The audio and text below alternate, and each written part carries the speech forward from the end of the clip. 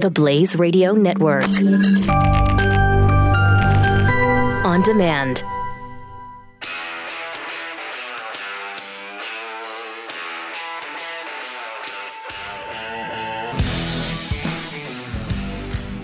Pat Gray is here on the Blaze Radio Network.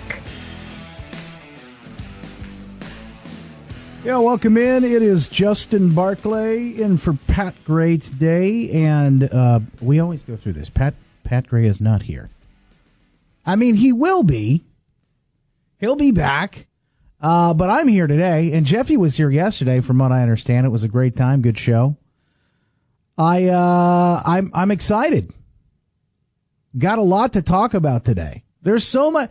This weird thing happens. I don't know about you, but this weird thing happens around the holidays. I don't know if you've noticed this before. Everything kind of comes to a screeching halt, like news-wise. Things are just a little, I don't know. It's like, it's like everybody goes on vacation. And that is what happens. But most of the stuff doesn't happen in past years anyway. It doesn't happen like around the holidays. People are checked out. There's like nothing in the news. And usually it's stuff like, I don't know, stuff about dogs, stories about the dogs. And these poor little dogs have been saved from this house fire. You know, good stuff. But, you know, heartwarming, warm and fuzzy, little stories like that. We have huge, maybe I should say it, huge, with a Y, right? Stories to cover. This is crazy. So I'm kind of enjoying being able to talk about big things that matter. I heard there was some UFO talk. Maybe we'll talk about that later. There was some UFO talk the other day.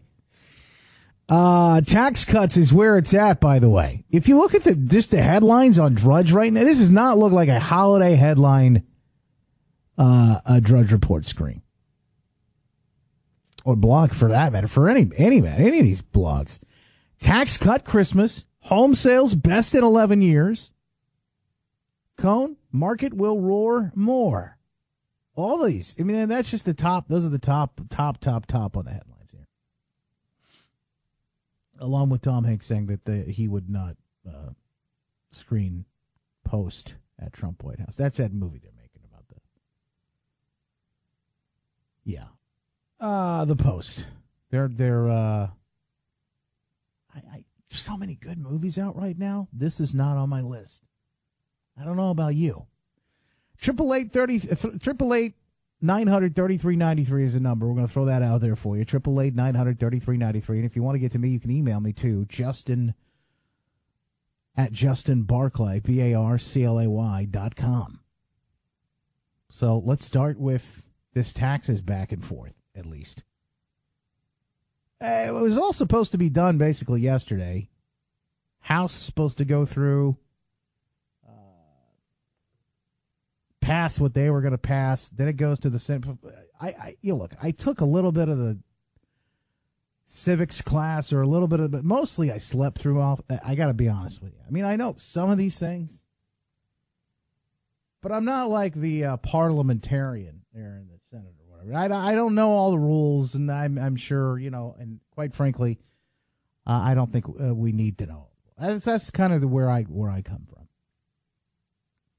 But anyway, this happened last night. They apparently the folks in the House didn't know all the rules either, and they didn't really care. It doesn't matter. This is a done deal. It's going to happen. But boy, what fascinates me more out of all this is not the process, but what happened on the in the media and then on the news, especially if you watched the old CNN after it all. This is what went down. There's Vice President Mike Pence there announcing that tax bill vote in the Senate. On this vote, the ayes are 51. The nays are 48. The Senate recedes from its amendment and concurs in H.R. 1 with further amendment. The Tax Cuts and Jobs Act is passed. There's a bit of a protest going on there last night. I don't know if you caught that. There was a little bit. It was a little bit of a protest last night over there in the Senate. I don't. First of all, I don't know how these guys get in. And second of all, what does that accomplish when you're? I have no idea. Absolutely no idea why they do and what it. I mean, I guess people are yelling, "This bill is going to kill us," kind of stuff. I mean, it's. This is what they were saying. If there's ever any proof that some folks have just absolutely lost their minds, don't kill us. Protesters screamed yesterday, "Don't kill us." Senate bill passed $1.5 trillion tax cut in the early hours of Wednesday. I'm just reading some of this here. House passed it earlier, so now it has to go back to the House, and that's where it's at now. It's happening as we speak. Moments ago, by the way, here's the president. If you want to hear a little bit of what the president had to say moments ago. People on the West Side Highway talking about fighting ISIS and clearing out gangs. A month ago, 2 months ago. How's the House debates that tax bill right now? Visa lottery. We don't want this group of people anymore. People met him in the neighborhood. They all said he was horrible, nasty, mean. Wouldn't talk to people. They could see it coming. They could actually see it coming. When they went back to his area where he lived, they could see it coming. They said, "What's he doing here?" Well, when we take people to the lottery, they're not putting their best people in the lottery. It's common sense. They're not saying, "Oh, let's take our best people and let's put them into the lottery so that we can send them over to the United States." No. So he's talking, this is coming, it looks like, off of the news feed right now, cabinet meeting moments ago. He's talking about immigration. He's talking about ISIS and the chain migration program. All of this is happening. The taxes, of course, we get to talk government shutdown. We talk about all that stuff. It's all happening at the same time. And I know the idea is to get all of this done so that, we can be done. And maybe we'll see next week won't be as busy. Usually that week between Christmas and New Year's is absolutely dead. It's a snooze fest. It's crickets. I'm telling you, it won't be that way this year. This year's been complete. If you look back, 2017 has been, and I was just having lunch with a buddy of mine talking about how I think part of this is the older you get, time flies, which I don't understand. Maybe there's less time, or you just experience so much time so it doesn't. But I remember as a kid, like the summers would just absolutely breeze by, and it was like you'd blink and you'd miss them, right? But then you'd get to the wintertime, it felt like, oh man, this is taking like 5 years to get through winter. Especially when if you think about school and then you go on break and your break was just a blink. I don't know. There's something about time, but also I believe like the way we consume this information nowadays. We look at Twitter, we look at the Facebook, you're surfing online, whatever it is, you're reading the news coming through, 24-hour cycle in this, and the blogs are even crazier, right? So we are just constantly drinking out of a fire hose, right? So it seems like everything's just flying. But it also, on top of that, everything is flying. It's all happening right now. So the House is debating, I believe that's Nancy Pelosi right now, debating this again. So they're going through this again. It gets passed. This is done. This is a done deal, right? Or is it? Hang on. We'll talk to Professor Alan Sachs coming up in a little bit. Professor Alan Sachs, good dude. I love this guy. Every time I get a chance to talk to the good professor, he's got a little history background, talks a little bit of politics, and that makes him kind of an interesting, fascinating fellow because, as I was talking about, it's not what happened yesterday, and that really, to me, was not the fascinating. Well, they left some things out, or they had some technical issues, or whatever with the rules in the Senate. That's not what impressed me the most. I think the thing that impressed me the most yesterday, and maybe you noticed this, maybe you didn't, I don't know. I occasionally I watch the CNN. I got to flip through and see what people are talking about. Listen, I got to see everything.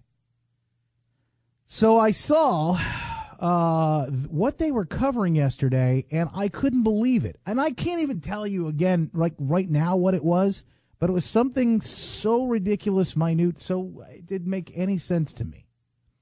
They weren't even talking that Amtrak crash. Well, I mean, that's legitimate. There's news there, right? I don't remember what they were talking about. It definitely wasn't a tax bill. I thought to myself, why? Fox was wall to wall. Saw that, right? These guys had some sort of tertiary, not even secondary topic that they were talking about, discussing. It made no sense, and they've done this before. I don't know if you remember, a few weeks back, the president was about ready to do something pretty I mean, it was something pretty big was going on, and they were out talking about hit. Oh, you know what it was? It was the New York City, the subway bombing debacle, where that guy tried to go out in the subway and he ended up blowing himself up. CNN had people on. This is breaking news as this was happening. They had people on discussing the Diet Cokes the president drinks in a. I couldn't believe it, and whether or not that would affect his ability to think, his ability to govern, to be the president. The Diet Coke, the amount of Diet Cokes that he drinks. That's what we were talking about. He has a drinking problem, the president. Apparently, too many Diet Cokes. Hang on. I got to take a break. We're going to go grab one. Grab your beverage of choice. We'll come back, and we'll talk about that, what the media was really talking about when they should have been talking about other things. And what kind of effect does that have on us as a people? Professor Alan Sachs joins us, too. We'll talk about this tax bill and much more. As the day continues, we have breaking news, I'm sure, throughout the show, so stick with us. This is going to be a fun ride today. 888-900-3393 is the number. It's Barclay. In for Pat Gray, this is The Blaze. Pat Gray, only on the Blaze Radio Network.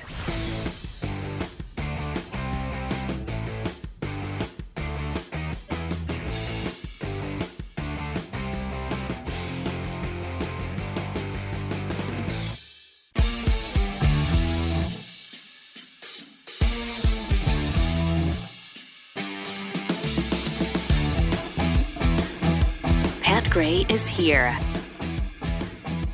Yeah, it's Justin Barclay in for Pat Gray today, and this, of course, is The Blaze Unleashed. Yeah, I forgot to go into the Facebook. I'm going to go to that Facebook group here in a second and say hi, by the way. Everybody listening to the Facebook group today, if you haven't already turned me off, I appreciate that. Please don't. I mean, they did let me back. I don't know what happened. Apparently, they just, that whole phrase, we can't get good help these days. I think it still applies. We just can't get good help these days. We had to talk to this guy and coming back, and I was ready to come back. I didn't think they were gonna let me after this last debacle around Thanksgiving. Stuffing, dressing. We fixed that. We're moving on to bigger issues. We're going to talk about UFOs later. Hang on for that. That's big. And then it's Christmas, so I'm sure we can come up with some better ideas, something better to talk about. Regifting. The thing that's really bugging me right now is tipping. I don't know what I'm supposed to do and what I'm not supposed to do when it comes to the tipping. And I usually over tip anyway. I like to make sure that I'm doing good, because I've worked in restaurants and places where you get tips, and my wife does for a living, and so not restaurants, but she does work in a business where she gets tips. And hey, listen, please don't take that the wrong way. It's in the beauty industry. So Ron, I'm just thinking, Ron is over here judging me already. He's like, is that why you guys have a lot of single dollars there at your house? What's that? That's not what. No, that's not it. Please. Anyway, so I like to take care of people. It's a karma thing too. I think you pay it forward. I just think that's a good. But I get so confused around the holiday. Where do you draw the line? Who do you and I think, is there people you can give tips to, or you give gifts to, or, what do you got? You got to make sure. And I want to make sure I'm doing the right thing. We'll talk about that later, too. A lot going on. Professor Alan Sachs talking about, speaking of tipping, more money and how much is in your wallet, be they ones or Bitcoin. It doesn't matter. You're going to keep more of it, apparently. Professor Alan Sachs talking about that tax cut. So welcome, and we appreciate you being here today, Professor. Welcome to the show, and how are you? I will not accept the tax cut. And by the way, I'm going to be really partisan this morning. Yeah. If all those liberal Democrats want to pay more money, and many of them are millionaires, I think it came up several months ago when there was a release of the 10 wealthiest people in Congress, and 7 out of the 10 were Democrats. And so to hear them talk about how they love the little guy and all the big guys are on the Republican side leaves me a little bit with some strange amusement. You know, okay, so before we get into what happened yesterday, and I think in what's coming today, I think it's very interesting. I've been hearing the same thing, Professor. I've heard this thing just isn't polling well. I mean, nobody wants this tax. I'm thinking to myself, who are they talking to? Because I don't think they're asking the right question. Are they saying, would you like more money on your paycheck? No. You make an interesting point. The mainline media and other people have been beating this so hard that people believe that they're not going to get a tax cut. Some people are not. I may not, given my income category. I didn't figure it up yet. But a lot of people are.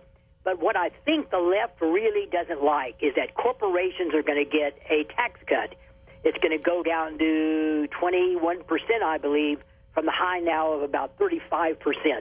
What also it's going to do is bring back trillions of dollars in overseas money that has been left overseas because they don't want to bring it back because of the high tax rate. Mm-hmm. They're going to bring back that money, tax it at a lower rate, and that hopefully will infuse the economy very, very dramatically, provide new jobs, new investments, new infrastructure. And, of course, a lot of people say, yeah, in your dreams will that happen. Well, that may not happen. I think it's going to. But if it doesn't happen, what is the alternative? What are we going to do? If the people that don't like this tax bill, what kind of a tax bill would they propose? I don't think it'd be much better at all. Yeah. And maybe a lot worse. Hey, I have to ask you, you know, when it comes to these sorts of things, I'm trying to remember back, and I know, Professor Alan Sachs, you're a history buff. Go back. What did the Democrats, when did they vote for tax cuts? Does that ever happen? I mean, that's a good point. I can't remember it. That's a very good point. Our tax rates were very, very high at various parts of American history. Most of us didn't have to pay them because it was the effective tax rate that we paid, which is usually much lower than what is called the real tax rate, with deductions and everything else. But that's a good question that you ask. The Democrats love more taxes. And by the way, if they, you know, I'm being very sarcastic this morning, but if they want to pay more money, they're pretty wealthy. They can, you know, pay some more to the Treasury. Send it on over. If you want to. Nobody is keeping them from writing out a check. Dianne Feinstein is a multimillionaire. Nancy Pelosi is a multimillionaire. These are not poor people. Charles Schumer, I think, is doing very well. It's sort of strange to hear them talk this way, like these are poor peasants on the floor of the House and the Senate who are dying to help the little guy. That is not true. So what you're saying is, go ahead, if you don't like the tax cuts, go ahead and take that money and send it on over. Fill us with the very best. And also, I'm curious what kind of a tax bill they would have come up with. I've never heard that yet. That would be interesting. What kind of a tax bill would they propose? Good points from Professor Alan Sachs. Okay, so yesterday this thing went through the House. There were some issues with it. Then it went over to the Senate. They cleared some things up. It'll have to go back to the House today. They're doing that right now. As we speak, the House is voting on their final tax bill. It had to come back there because the Senate has such very obscure rules. They make their own rules, and so does the House. But the Senate is just full of rules. And the parliamentarian in the Senate said there were some discrepancies that had to be sent back to the House. It'll be done. These are just logistical issues, and it'll be done. We'll have a tax bill definitely by the end of the day. Talk about the news coverage, like the media coverage of this. If I watched CNN yesterday, they didn't talk about this. Was between the time that there was a little bit of discrepancy, and the Senate had to send it back to the House. Which, by the way, as I said, in a historical sense on this, Professor, that's not unusual, isn't it? That's right. It's not unusual at all. These tax bills are so complicated, and the rules of the Senate and the House are also so very complicated. Rosie O'Donnell, I understand, going a little bit off to the side to show you how crazy this thing has become, is offering $2 million to any senator that would vote no. By the way, that's called bribery. You can't do that. But it's gotten to be that kind of craziness. And Rosie O'Donnell, I think, is a pretty wealthy woman. Rosie, you can write a check if you want to. So it goes back, and it'll go to the president today, and this thing becomes law, and folks see more money in their paychecks as early as February? That's right. I think in their first paycheck after the first of the year, they're going to see the withholding tables are going to look different, and we may get a few more dollars. It's not going to be tremendous for most people, no question about that. But the overall economy, I believe, is going to be helped. Economics is a murky science. It is not chemistry or physics. Neither is political science. I would tell my students, much to the chagrin of my colleagues, political science is not a science. I don't like that name science attached to social science, or economics is not a science either. I don't know why they give a Nobel Prize in it. It's based on wishes, anticipations, human behavior, and that is yet to be modeled perfectly. So we don't know exactly what's going to happen with this, but the chances of this really revitalizing the economy is pretty good. And look at the stock market, look at all those market indexes. They have just zoomed in anticipation to a great extent of this bill. The economy's been doing pretty good lately due to a lot of things. One of them is President Trump got rid of, by executive order, a lot of regulations, and business likes that. Get this stuff off of me, and then they can make a lot of money. And they have, and the economy's boomed. This may also add a very important aspect of it as well. Get rid of the regulations. We've already been doing that. Also now lower taxes. That could be a terrific 1-2 punch. Professor Alan Sachs joins us, and Professor, I'll let you go here. One last thing: this thing gets done, it becomes law. They're moving on to the next thing immediately, which is going to be this whole keeping the government operating. Running. Yeah, and that'll work. I think some of the people might want to close it down for whatever reasons, but I think it'll work. I don't understand why we don't just let it go. I'm a little bit of your inclination. And by the way, most people wouldn't feel it. When we talk about closing down the government, you're still going to get your Social Security check, Medicare, Medicaid, all those. The armed forces will still operate. It's a few agencies in government that will be affected. Some people might remember during President Obama's administration, he closed the parks to make a point. To make a point. That's right, and they did, and everybody was shocked at that the parks were closed. Yeah. And he was trying to make a point with it. But it's not going to do any more damage than that. But I don't even think it's going to be closed down. The next things that Congress is going to deal with is DACA, the Dreamers Act. They're going to talk about that. And then after the first of the year, Congress may deal with something extremely important, whether or not President Obama actually shielded Hezbollah from DEA interference in their drug trade and human trafficking in order to appease Iran on that deal. Yeah, this is the Iranian deal, right? So exactly. So if those allegations are true, that could be the story of the century. Yeah. Professor Alan Sachs, thanks so much for joining us. Quick break. We're going to come back, and we'll talk more about this. You want to lay in? You go ahead and weigh in. I'd love to hear your take on this, by the way. I want to know who these people are that were talked to that weren't in favor of the tax cut. Because I got to believe the questioning, the messaging was a little bit off on this thing. When it comes to this poll, he said, this thing's not very popular. What exactly do you think people said? I mean, was it, would you like to have more money in your wallet, less taxes taken out? I don't think that's the question they asked. I don't know about you. I kind of like that. 888-900-3393. I always felt like I could do better with my money than like the government. I've seen some of these $500 NASA hammers. They just It's not. I think I could get something better at the Home Depot. Throwing that out there. Pat Gray, the Blaze Radio Network.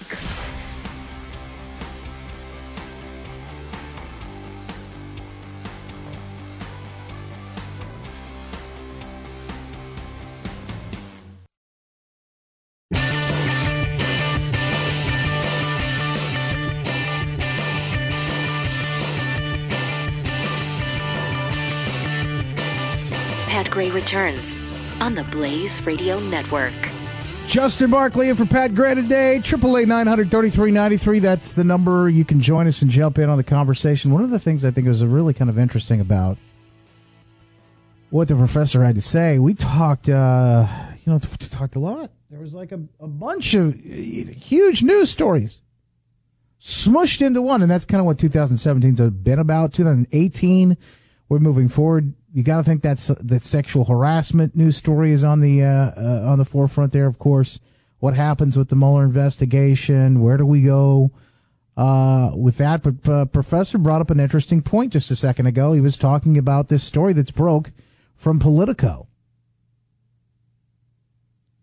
This, if it's real, this is pretty damning. The fact that President Obama allowed Hezbollah to go ahead and traffic cocaine to get the Iranian deal done. It's not going to do any more damage than that, but I don't even think it's going to be closed down. The next things that Congress is going to deal with is DACA, the Dreamers Act. They're going to talk about that. And then after the first of the year, Congress may deal with something extremely important, whether or not President Obama actually shielded Hezbollah from DEA interference in their drug trade and human trafficking in order to appease Iran on that deal. Yeah, this is the Iranian deal, right? Exactly. So if those allegations are true, that could be the story of the century. What do you make of that, Professor? Well, we know President Obama wanted to make a deal with Iran at all costs. And a lot of people, what a horrible deal, And if anybody believes that they are really adhering to that, and it should have been a treaty. President Obama knows he could not get it done as a treaty in the Senate. So with the contributions of the Republicans, namely Mitch McConnell and Bob Corker, who is the head of the Senate Foreign Relations Committee, they agreed, we're not going to make this a treaty because we know it couldn't get through the Senate. We're going to call it an agreement. Mm-hmm. So from the very start, it was probably unconstitutional. But there we have it. And he wanted to make a deal with Iran for a whole number of reasons, too lengthy, I guess, to discuss now. Mm. And we didn't want to alienate Iran. Mm. Hezbollah is an agent of Iran. They finance them. They supply them weapons. And they were protecting Hezbollah, or so the allegations go, by a newspaper called Politico. And if that's true, that President Obama essentially made it difficult for other agencies to investigate and stop Hezbollah's trafficking and illegal activities in order to appease Iran, that's a bad deal. Mm. Professor Alan Sachs, thanks for joining us today. We always appreciate you being here, Professor. You're the best. No, thank you so much. It's greatly appreciated. I hope everybody has a wonderful, wonderful Christmas. Yeah, Merry Christmas. How about that? Merry Christmas. And I'll take the tax present as a gift under the tree, too. Just checking on this right now. They are voting in the House a motion to concur in the Senate's amendment. And the votes are stacking up, about 15 minutes left, maybe. Is that right? Keep an eye on this. We'll continue to keep you posted on that. By the way, I was looking through the story. We talking about this tax bill and the vote last night. You heard the protesters, just a little bit. I'll play because I think it's important. No, this is good. Don't kill me, kill the bill. Is that what they're saying? I mean, it's important to hear this. You got to hear what the other side sounds like. Don't kill us, kill the bill. Somebody please explain to me, is there any logic? Because I can't find it. There never is. Is there any logic between people thinking that we're going to cut taxes? And no. And you got to think about it. It's what these people are told. My parents are old, okay? My parents are, God bless them, they're up in their 70s now and they're getting there. You know, I mean, I don't, that's spring chicken still. You know, I mean, you could live to be 100, maybe even more by the time we get there. God only knows, right? If we make it, right? They're always working on these medical. Yeah, no, they're always working on the medical tech, all the medical tech stuff, all that. You never know how long we're going to live to. But my parents, I got to tell you, they're freaked out by stuff that they see or they watch, especially if they ever watch like a CNN or something. I mean, even like some of the mainstream, you know, obviously NBC, ABC, you know, you got to be careful what you're watching, what you're taking in. You know, they're on fixed income now, so they're very concerned about. Well, do you think? I read this thing on Facebook. Do you think they're going to be able to take away our what is it? It's Medicare, right? Yeah, Medicare. Do you think they're going to be able to take away? There's no way. It doesn't matter how much people want to. Let's just say we'd like to cut government. We need to make government small. We'd like to do all these things. There's no way you're ever going to get that far. Can you imagine? Can you just imagine? These people, the eruption that we saw, these people that were protesting and chanting, and by the way, the pictures of the people. Oh, have you seen the pictures? Oh, because they carted them off, you know, so they've got this, I'm looking at the Daily Mail here, this article here. Protester who yelled, "Kill the bill," removed by Capitol Police during the Senate vote. And this one picture of this woman is just priceless. I want to know how this person gets into the Senate to be able to look at the way she's dressed and all this other. I mean, it's just a wild. That look on her face says it all, man. She is. So this is who you're looking at. This is who you're dealing with on the other side. Part of this, though, they've been whipped into this frenzy. Every time, if you look at the way, and listen, I am not an apologist for the president. Listen, I think he's done a lot of good things. I think he's done a lot of positive things. I certainly did not vote for Hillary Clinton. There's no way I could have done that or would have done that. But at the end of the day, there's some things I don't agree with all the time. I mean, that's just how it is with anybody. But this guy doesn't get a fair shake. And he never will. If you've got an R next to your name, you never will. And this isn't even a RD thing.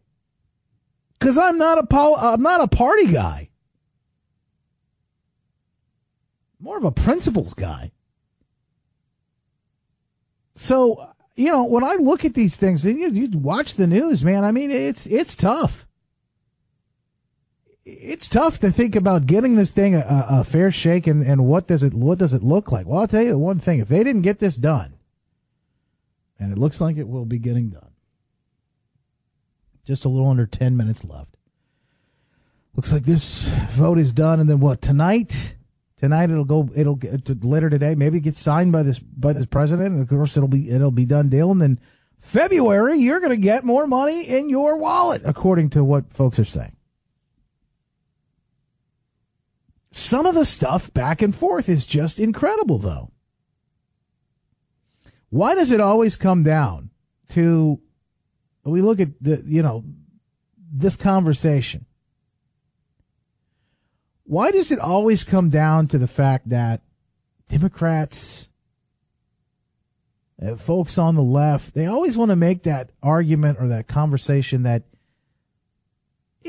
conservatives or, the Republicans or whatever, they don't care about people They care about corporations. I don't understand what they have against corporations. Certainly, again, not all corporations are great. You know, there are mistakes. There are things. We're human, so there are things that are going to happen. I just want to know. I'm just curious. Where do people get jobs? Because the way they would point out is the way the government provides all that. The government is the one. No, the corporations are the ones that are giving people jobs. Small businesses, especially. So, this whole idea that, corporations are bad and that anytime you vote on something, it's going to be the end. Look at net neutrality. We had this discussion over the last couple of weeks. Look at net neutrality. It's like the end of the world. And I've got some great friends who are very smart people who, at the end of the day, on net neutrality, absolutely have lost their marbles and gone bonkers.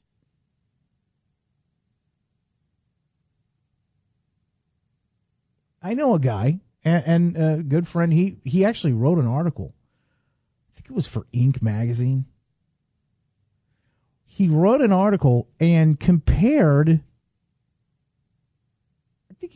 net neutrality to, the sort of what the hassle you go to when you get on an airplane. You have to go to the airport.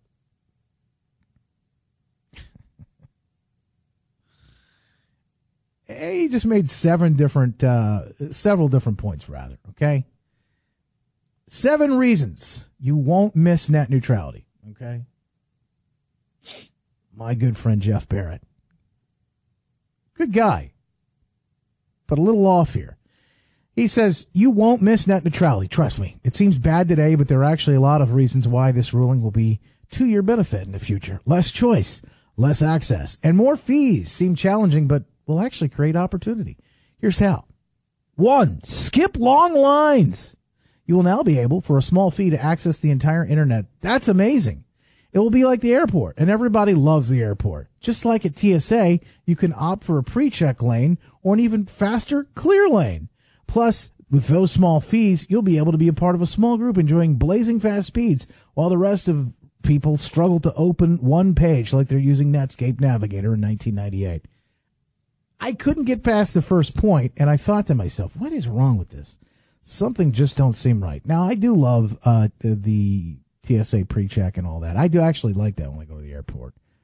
It's kind of nice if you're traveling. Skip the lines, things like that. And I don't have a problem with people paying. I don't have a problem if you're going to get, you're boarding first class, you got a priority access or that stuff. When you get on, you get to get on the plane first. I don't see anything wrong with that. I think that's a great idea.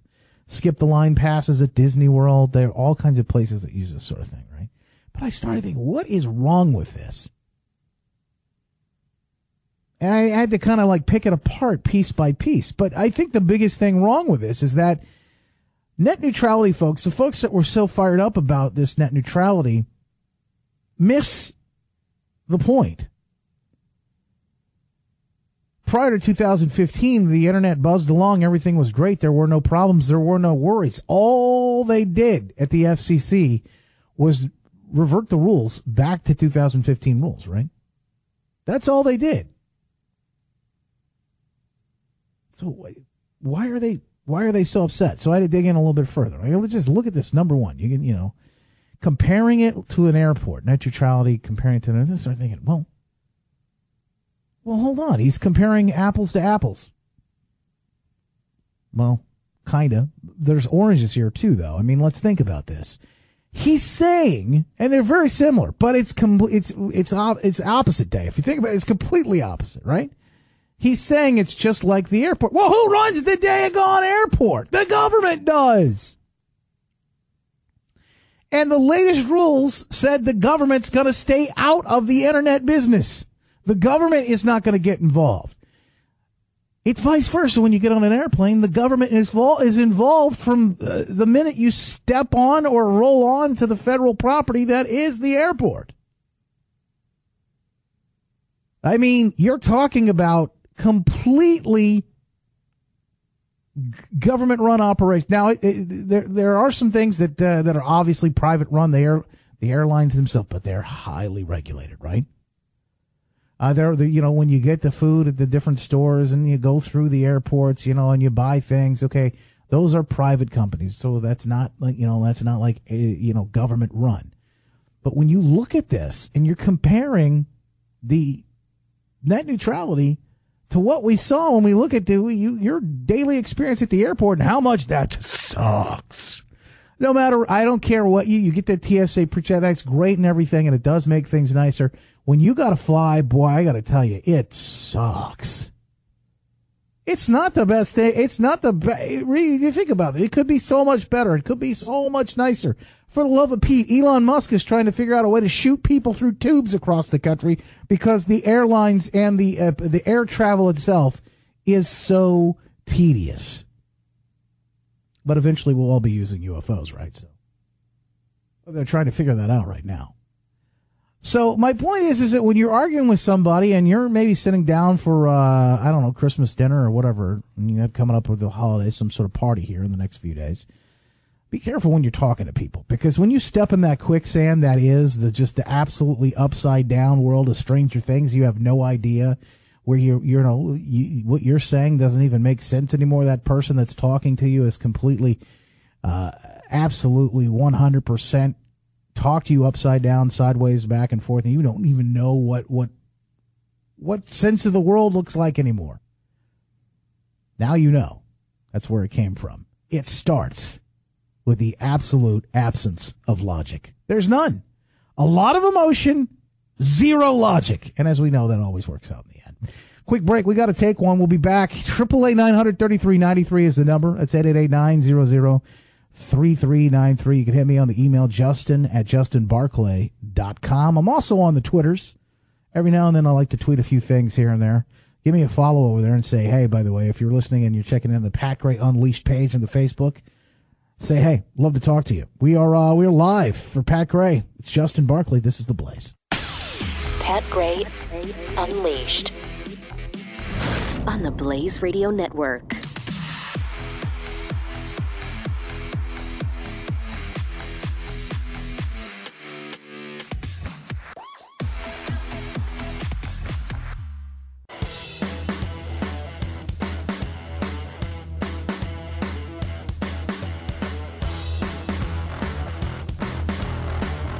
Pat Gray Unleashed.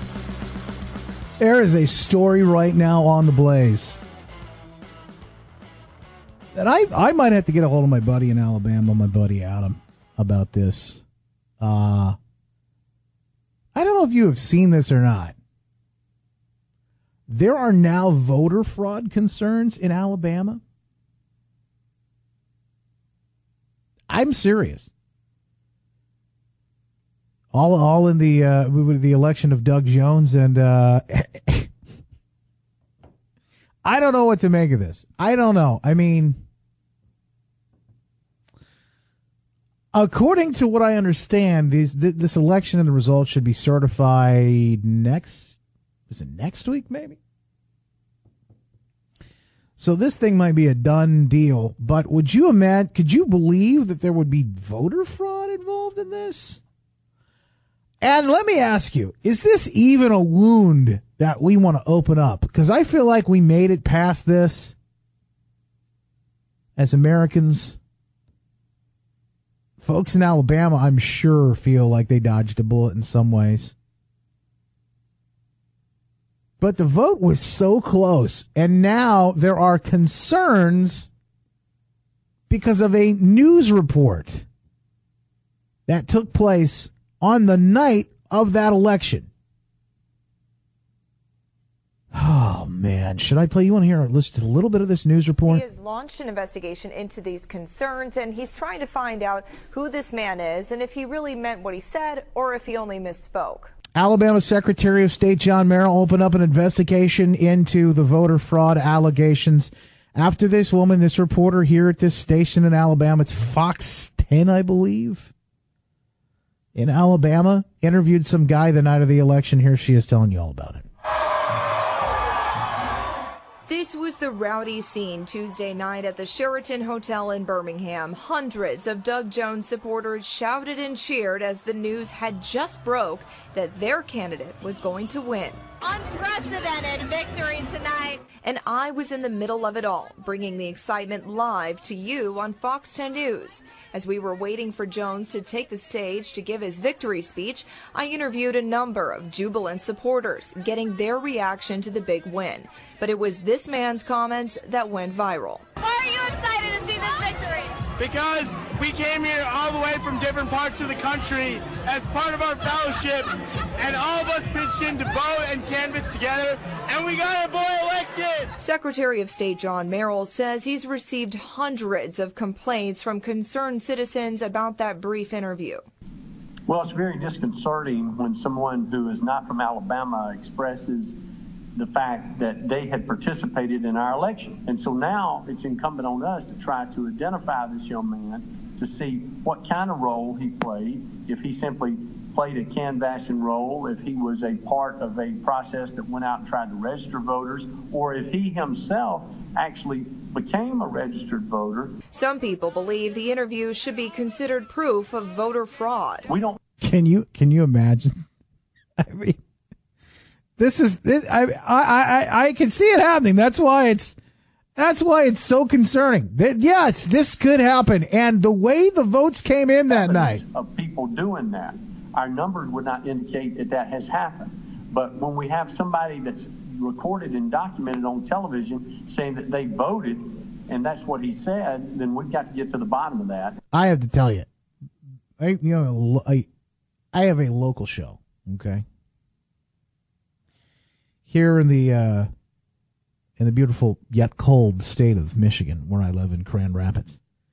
And the day after, I said, well, this is really interesting. I'm not a conspiracy theorist.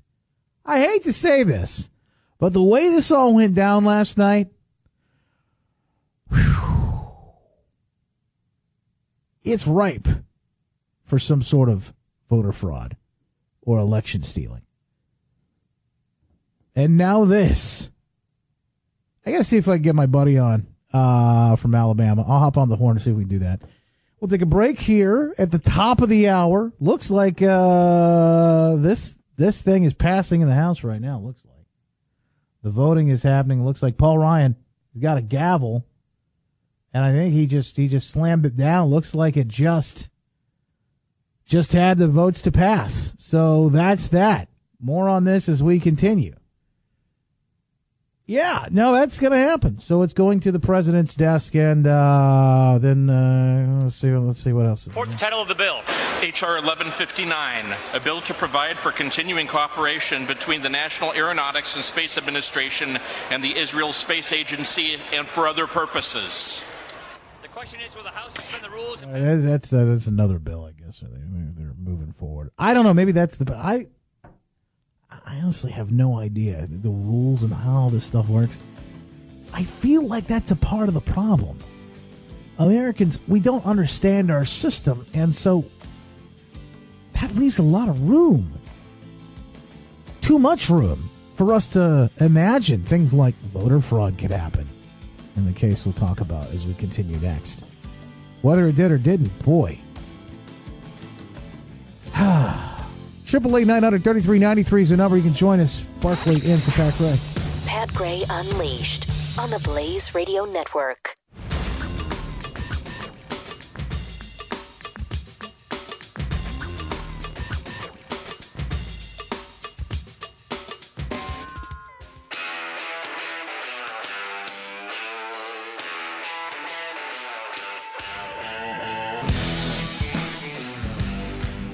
Pat Gray is here on the Blaze Radio Network. There is trouble. Trouble in Star Wars land. Looks like this thing is not as big as they thought it would be. Man, it's kind of interesting. I mean, no, don't get me wrong. It took home, what was it? Something like $1 gazillion over the weekend. Not as much as they actually expected it to. That's a rough estimate, by the way. If you're looking for a full number, not exactly. But their Monday box office numbers, they said wasn't as good. And it's interesting. I've heard people were okay with it. It wasn't like the best movie ever, but I think there's a lot of people that are just Star Wars fans that like it, that are going to like it no matter what. Is this a movie that makes you want to come out and see it if you're not a Star Wars fan? I don't know if there's that much buzz around it. I think I'm going to go see it later on this afternoon. Well, yeah, I'm just, there's so many good movies out. I have this really magical, fun thing that lets me go see movies here at the local theater whenever I want to. So I could literally probably just like pull up a mattress and leave it in, like an air mattress, leave it into, in the theater there, and it'd be fine. Although they do have like recliners there. So you maybe just take you in one of those I don't know what, right? One of those, maybe like a Snuggie. Remember those things? Yeah, I need that. That's what I need. I'll be going to check it out, by the way. Hey, thanks, Ron. I appreciate this. Here are the opening weekend numbers. Like I said, it was like $1 gazillion. I can't even read that number. It's so big. I think it's 220 million. Is that right? 220,047,000. So that was opening weekend USA. Gross USA 241. Cumulative worldwide was it's like $494 million. Almost $1 billion. So I think they're probably cool with that, Even though they think that they were going to make a little more money. What do you think? They're probably cool with that, right? I would be fine with that. Trouble down in Alabama. I want to go to my buddy down there. One of my favorite Alabamians. Alabamians? I don't know. Adam Davis, my good friend, author, entrepreneur, former law enforcement hostage negotiator. How are you, Adam? I'm good, Justin. How are you, my friend? I don't know if you've been following it. I don't know if you've been seeing this. There's now trouble. Trouble right down there in Alabama. Yeah. Are you following this story? Yeah. He said with a sigh. Yeah. It's not good when any conversation begins with a sigh like that, is it? No, that's exactly what I thought when I saw it. I go, oh, man. Oh. Listen. Yeah. It all stems from what I understand from one guy's statement he made at the Doug Jones victory party on election night.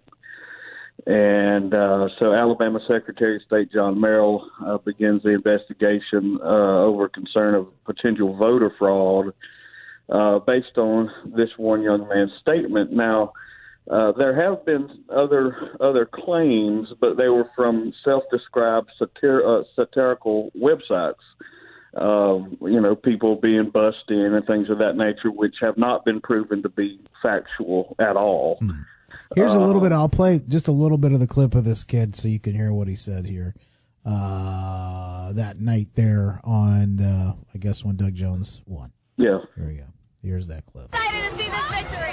Because we came here all the way from different parts of the country as part of our fellowship, and all of us pitched in to vote and canvass together, and we got a boy elected. Secretary of State John. Okay, so that's his statement.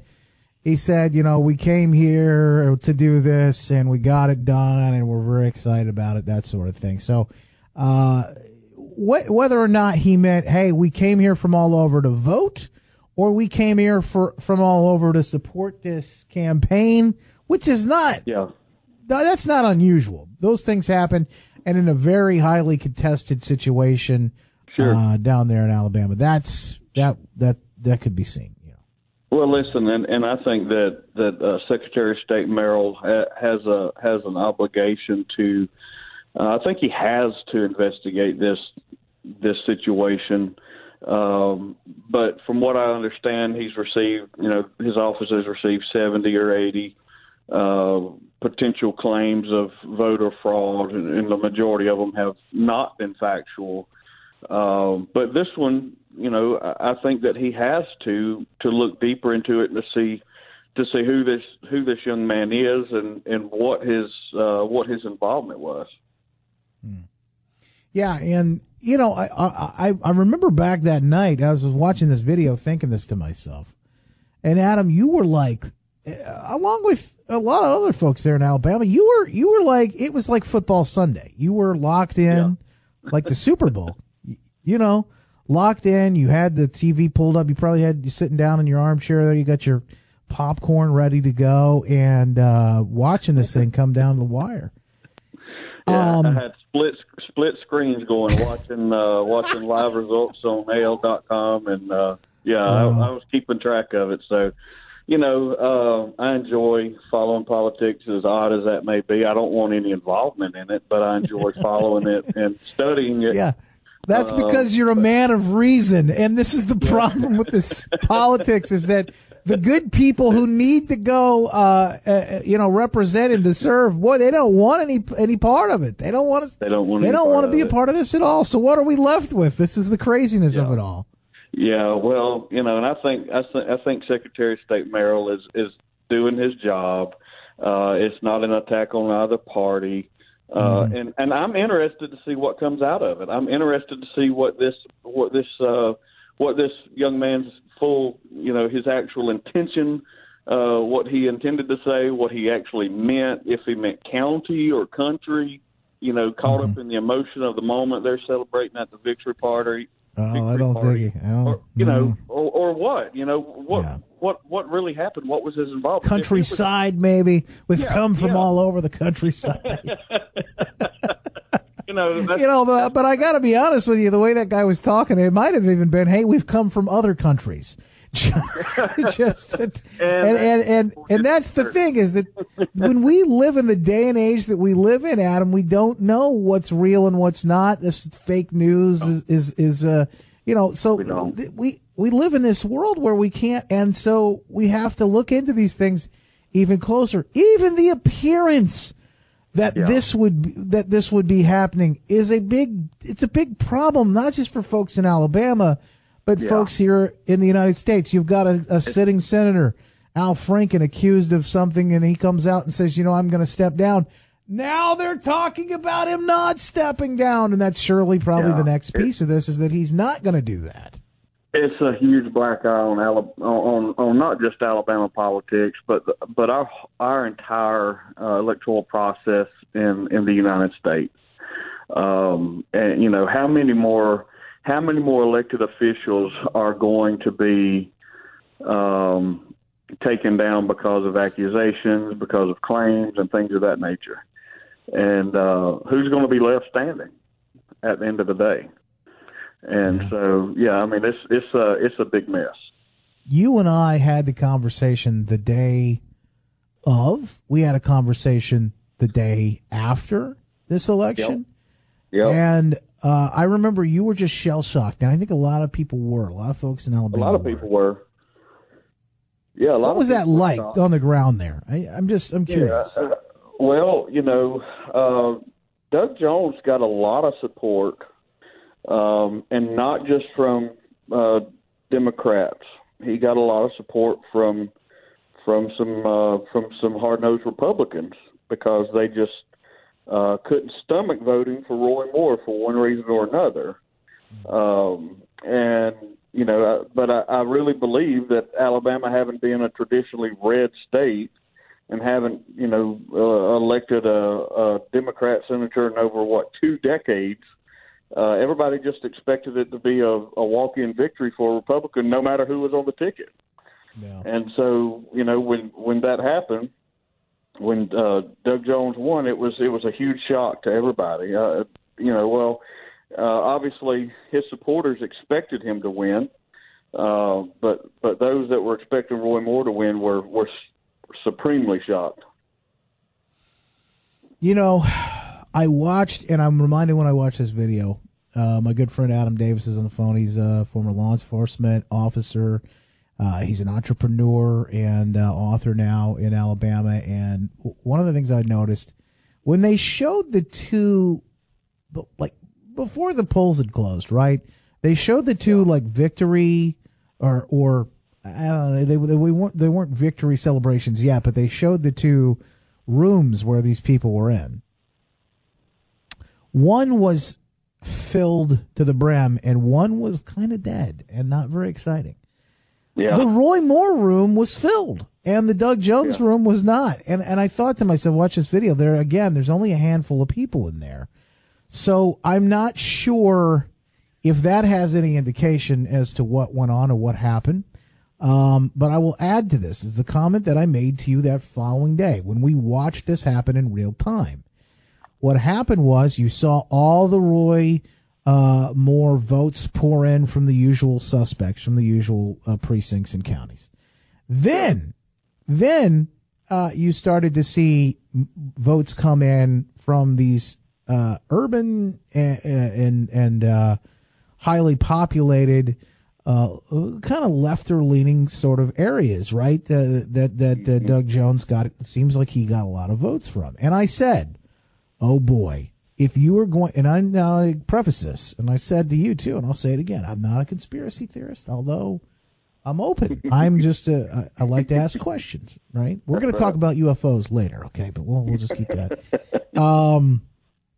But I said, if you were gonna rig an election, this is how you would do it. You would wait to see what votes you needed in order to throw the election off and throw them in there from these certain precincts. And that appears to be what happened. I'm not saying that this election was rigged, but boy, again, the appearance in the world that we live in today, with Russia this, fake news that. I mean, boy, Adam, what does that tell us?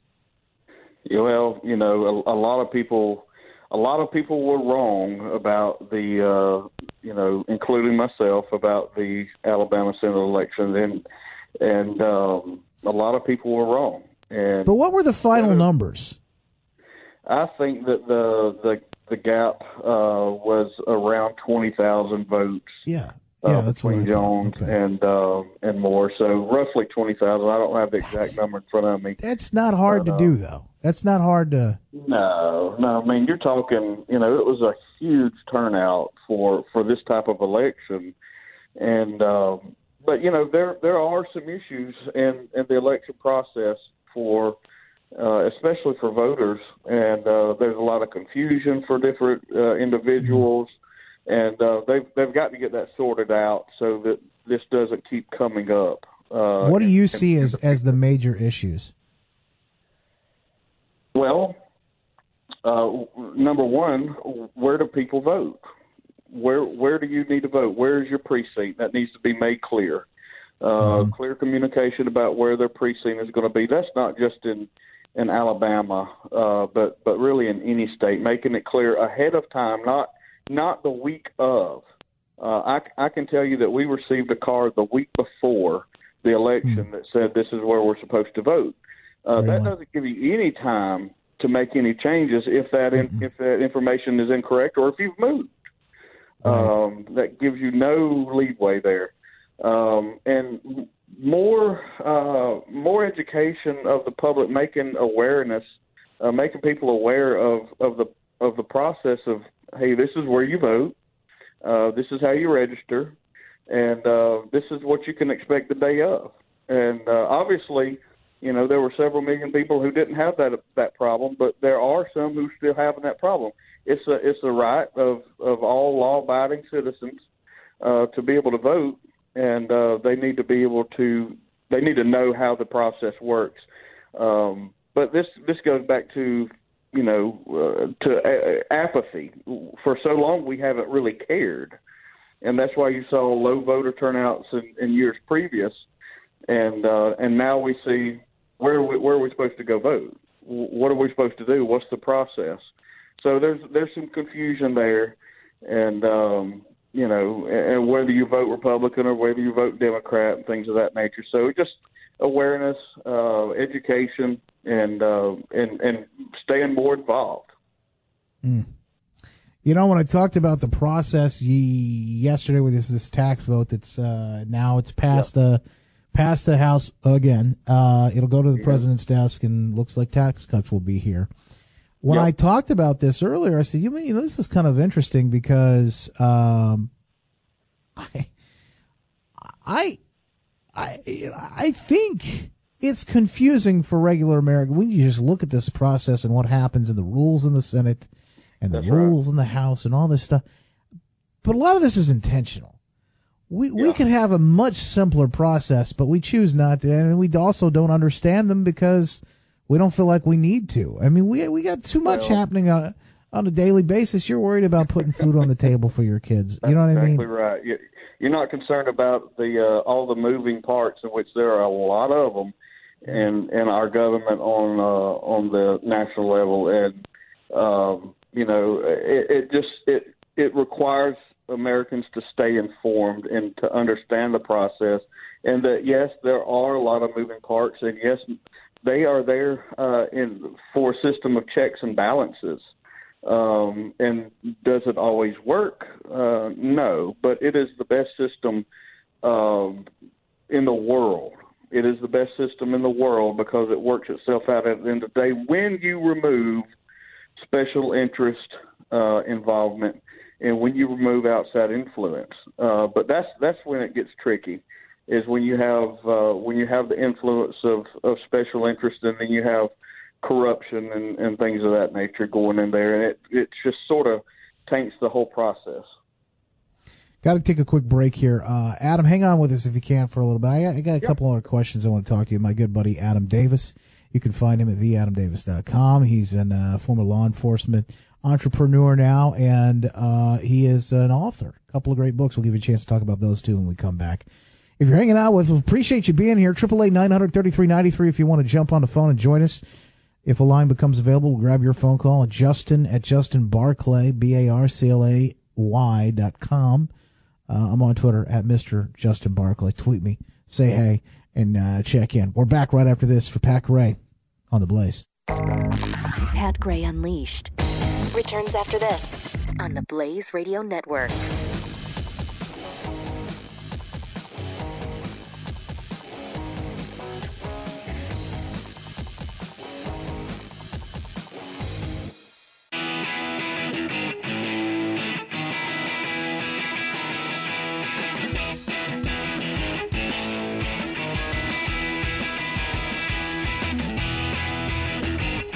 Pat Gray returns.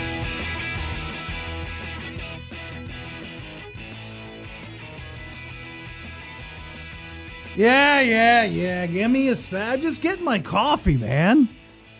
I tell you what, man. These folks at the Blaze are demanding. You know, you got to be here on this time and do this thing. It's just tough sometimes. Thank you for your patience. I thank you, Rod. I appreciate that. Now I just walked back in and I heard the music play. I go, oh my gosh, that was the quickest 2 minutes I've ever felt. I don't know what it is, but time just, it just feels like it's just rolling. It's just completely flying these days. My good friend Adam Davis joins us at theadamdavis.com. He's an entrepreneur. He's an author, former law enforcement. And Adam, we appreciate you being here, man. The older you get, do you get that same sense that time just like flies? It is absolutely flying by. It's hard to believe that we are less than a week from Christmas, and I think that has to do with the fact that I have children. Yeah, and it goes by faster every year the older they get. It's just weird. I don't know. I mean, we're 90 days away from opening day here with the Detroit Tigers, and I think about that. I was like, wow, well, that's fast. Yeah, we'll be baseball again. Yeah, a couple of weeks we'll be done with college football for another year. Oh, don't say it. You know, I do enjoy it too. And, you know, this has been a rough year. If you're a Lions fan, it's always a rough year for the NFL. But thankfully, I'm not I'm just kind of like Lions fan by marriage. I'm not from Michigan originally, so I have, I don't have to watch the Lions play. Do you get into NFL at all? I don't watch any NFL. I watch college football, and that's it for me. That's all you got time for, I bet. That's all I have time for. That is my leisure activity. So I grew up in Indiana, and we had the university, the Indiana University. Well, they don't really have a football team. I mean, they have one, but you know, so I don't really have like a. What's that? Alabama. No, it's a little ways from that. So I didn't really have it. And then NFL wise, I guess, you know, man, the Colts weren't doing too hot back those days. And so my dad wasn't really into, I didn't watch a lot of football when I was a kid, but, boy, I got to tell you, I do enjoy it. I don't really, the NFL these days is so hard to keep up with. And one of the things that I think, Adam, and aside from them, like completely, I just 100% turning their base off and the people that watch them and just offending them, thumbing their nose, flipping them off, right, and saying, hey, we don't care about what you think. One of the things that I think really has made it tough is this idea that what we were just talking about when we come to, you know, we're looking at this tax cut, the votes, and people trying to understand that. And the procedure that happens, you know, the CNN ran with this last night. I like it was like the biggest story of the entire year that the House would have to vote on this again. This is how Washington works. This kind of thing happens all the time, over and over and over again. But because we don't understand necessarily how these things work, and then again, in the case of this possible voter fraud, the concerns that are happening down in Alabama, there's probably nothing that's going to come out of this. Just the fact, though, that there's a possibility that something has happened. I think that's the issue. If you look at the NFL, the issue is, boy, this thing's hard to follow. The rules are always something new every day, and it's really not cut and dry. And the refs, in the blink of an eye, can completely shift the game. I mean, I think that has the same feeling of where we sit in real life. Most of the time, we live life on a very superficial level, and you know we're an automated click to like. Our friends are all on Facebook type society now, and it's based on all of that. And so when we step away from that, everything else does look more complex, and there is a lot of moving parts. But you're talking, you know, an NFL is a multi-billion-dollar business. The U.S. government has a ton of moving parts, and that's for our good. But you know, at the end of the day, they work for us, and that's the way it was intended. That's not the way it seems now. They're supposed to be there for us. Yeah. And you know, our government is supposed to be at the hands of the citizens, and it's not. It's at the hands of the elite. And you know, the only involvement we have is in the electoral process, essentially. So anyway, I mean, it can be very complicating if you don't spend years studying it. It is very complicated. TheAdamDavis.com. Some great books, by the way. And I'll throw those out on Twitter. And Adam, I appreciate you being here with us, man. Thank you so much for joining us. Thank you, Justin. I hope y'all have a Merry Christmas. Hey, Merry Christmas, brother. You too, man. Who knows? Maybe even talk him into coming back on with us and talking about some stuff. Pat Gray. Only on the Blaze Radio Network.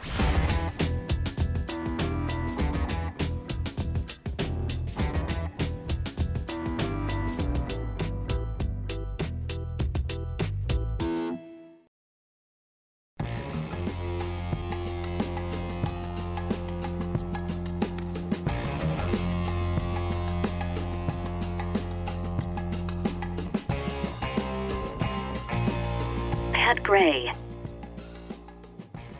Apparently, it's a big party over at the White. I did not get invited. Did you get invited to this big party over at the White House? Republicans going over to celebrate, according to the headline there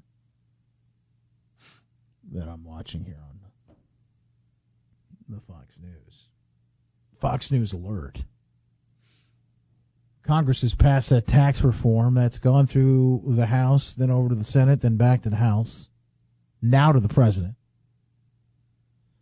Do you remember that whole how a bill gets made? From that video from what was that? What was that, like rock and roll? How who did that? What was that? How a bill gets made? Remember that? Schoolhouse Rock. Turns out it's not that simple. But boy, wasn't that the coolest thing ever, man? That show. How a bill. I think. Hold on. I think I might be able to find.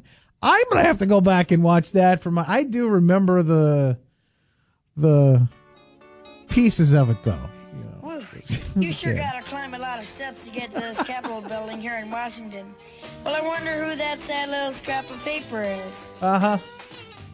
I'm just a bill. Yes, I'm only a bill. And I'm sitting here on Capitol Hill. That's the bill last night, by the way. Had to go back over to the house. Well, it's a long, long journey to the capital city. It's a long, long wait while I'm sitting in committee. But I know I'll be a law someday. At least I hope and pray that I will. But today I am still just a bill. Gee, Bill, you certainly have a lot of patience and courage. Well, I got this far. When I started, I wasn't even a bill. I was just an idea. Some folks back home decided they wanted a law passed, so they called their local congressman, and he said, "You're right, there ought to be a law." No, they need to do an update to this because that is not how it works, especially anymore. That's why I don't get everybody being so upset, specifically when it comes to net neutrality. Some of these folks are so upset. The way it is now, I think it's a lot better off for all of us. If the government has more control, they think that corporations, the dirty, the bad, the evil corporations are going to have less control. That's why they're so fired up about it.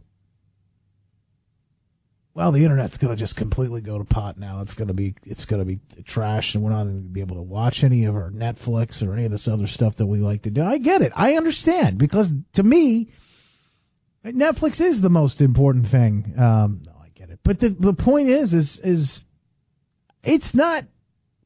I think you're worse off if the government's in control. Why? For example, okay, this guy, it's like I want to go back to whenever this was done in the 70s. That's what I want to go back to. I must have been so much more naive then. Obviously as a kid, you don't know anything. It's just so much better, right? Well, what if that is how it happened? That is not how it works these days. What happens is all of these big companies, the Comcasts, the Amazons, the whatever, right? Okay. That's what they're afraid of, that they're going to start controlling the internet, and then they're going to shut things down and turn them off, and then let only certain people go through, and you got to pay more. And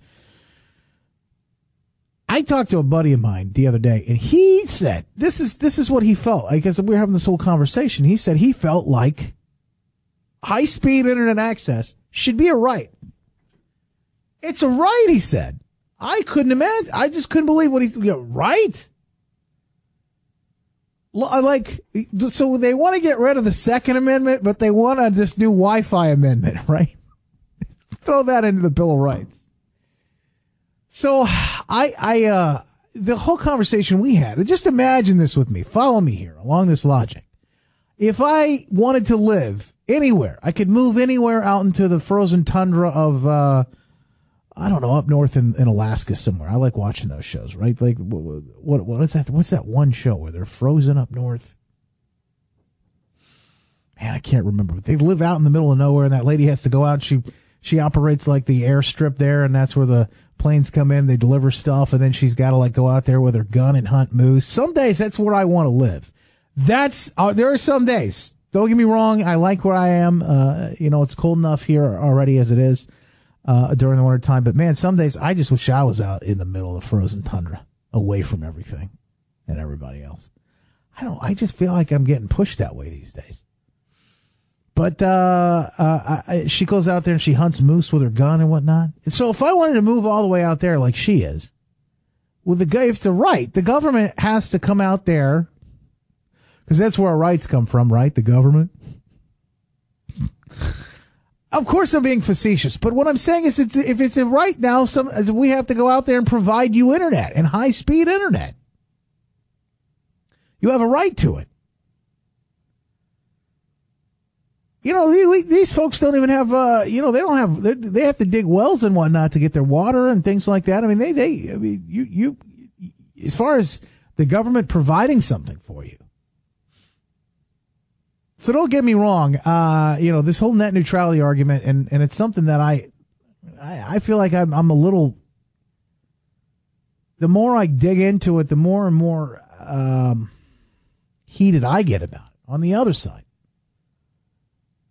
For example, if the government stayed in charge of it, they think that this was the whole point, that the big corporations, the evil, greedy big corporations wouldn't be able to control their lives. I said, are you kidding me? We don't live in this straight up capitalist society, in this republic that you think that we live in. We live in this new day and age where it's crony capitalism.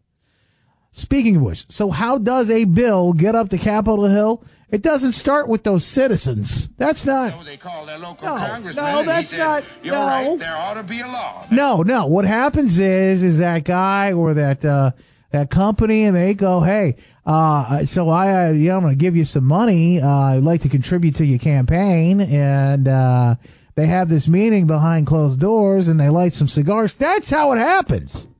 So if the government's got more control of the internet, what do you think's going to happen? It didn't matter. Do you remember the CEO of Comcast was over there, or Xfinity or whatever they call it now, playing golf with President Obama? I don't know how many times he was around playing golf, because this guy knows. I don't blame the guy either. I mean, he knows. This is how you get business done in this climate. And that's what they were going to end up having to do to stay in business. All these green initiatives, all these other things, because they didn't want to get shut down. So, what do? The internet is controlled by the government, then the government has the power. See, if the internet is not controlled by the government, then you, the people, have the power in a more direct line. In order to get a bill or a law passed, God only knows the kind of, the real things that have to happen, and the world has to be moved, the earth shaken, in order for those kind of things to happen, right? That's just the way it is. But you can vote right now, here and now, in the present, with your dollars, with your own hard-earned money. That's how that works. So, in other words, I just absolutely lose it. The more and more I get into this, I'm thinking about net neutrality. By the way, we're looking at tax reform. I said that bill has gone on up to Capitol Hill, apparently. Sat down and wrote me out and introduced me to Congress, and I became a bill. It's ready to be signed. It'll go into law now. And what they say, February is when you should start to notice it on your paycheck. I'll take that. So, I was just looking I got a couple of emails, comments, etc. By the way, I just want to say hi to Larry's listening. We appreciate you, Larry. Larry's hanging out with us today. A lot of folks in the Pat Gray Unleashed group. There is a Facebook group. I don't know if you know about this or not. Some do, some don't probably. Looks like there's a decent number of folks in here. It's always a good conversation, and it's a Facebook group that revolves around Pat's show, and I don't know if Pat ever even really talks about it, but is Pat on Facebook? I don't know. He is on the Facebook. So I don't know if he dips in here and talks about this stuff or not, or if he ever says hi in here, but a big group of fun people in here. Mark, want to say hi to Heather. Amy's listening today. Jared, Michael, and Savannah, a couple other folks there. They have not completely kicked me out, so I appreciate it. If you're still with us and you're hanging out and you haven't turned me off yet. These folks are posting some interesting things, too. I don't know if you saw this story. about the Disney animatronic robot, the President Trump robot? Boy, that one's good. Yeah. Oh, yeah, man. This one is creepy. It is so creepy looking. It's at Disney World. Yeah, 100% the creepiest thing you've seen. And I remember when you went into the Disney, like the Hall of Presidents or whatever. You remember that? So now they've got one for President Trump, and it looks so weird and it looks so creepy. And this guy, I don't know who Maple Cocaine is. That's his name. History Inflicts on the Twitters. Twitchy posted this, by the way. This guy says, the more I see of Disney's Hall of Presidents Trump, the more I'm convinced they made a Hillary one first and had to redo it. It's uncanny. It's like the weirdest thing you've ever seen, and the people are talking about this right now. Disney, 100% people are saying. By the way, it took them a long time, I think, to get this thing done. Somebody says, Jeff goes, yeah, it really does look like a Hillary, an HRC face repurposed into a Trump animatronic robot. I've heard some very reputable sources at Walt Disney World that the Hillary animatronic robot was about 70% done, if not more. And so then they had to redo. When you look at the face, I'm thinking, it kind of does look a little bit like. Go look at that, and you tell me that it's not. I'll tweet this out. You go look at it, and you tell me this doesn't look like Hillary Clinton. 888-900-3393. Can I take a break here? I'll tweet this out, and I'll come back, and we can talk more. I got something else I want to talk to you about as we talk about taxes. Anything you want to add to the mix as well, 888-900-3393. Also, you can join us at Justin at Justin Barclay, BARCLAY.com. on the email. Back next, in for Pat Gray on The Blaze. Pat Gray on the Blaze Radio Network.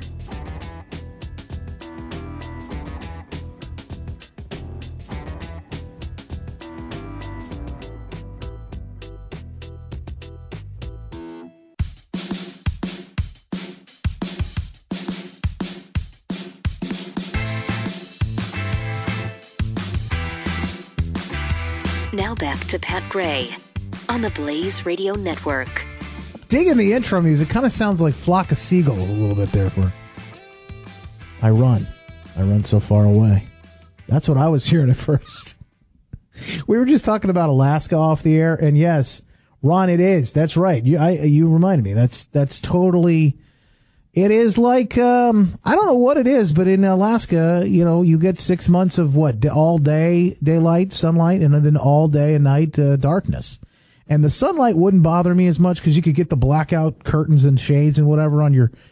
It would be kind of weird, but you could do that, and you'd figure out a way around it. I'll tell you what really sucks. What gets me anyway is the seasonal affective disorder. Is this when like right now? We're about to have, what is tomorrow, the solstice? Right, so tomorrow is the shortest day of the entire year, like sunlight-wise. And when we get here in Michigan, wintertime really sucks for, some people think the cold or the snow. None of those things bother me. I don't care about the cold and the snow. Usually it's okay. It's not a big deal. I kind of like the snow, especially like right around Christmas time. It's always fun to have the snow on the ground, the first couple of snows, whatever. You start to get tired of that stuff, especially when it gets like brown and black and like nasty, like January, mid-January through February, March. That's when you're like, you have to escape. But the thing that gets you more than anything, is the lack of sunlight. That's what gets me anyway. Mike in Kentucky. Mike, we appreciate you calling in. We appreciate you being on with us. If you want to join us, 888-900-3393. Where are you calling from in Kentucky, Mike?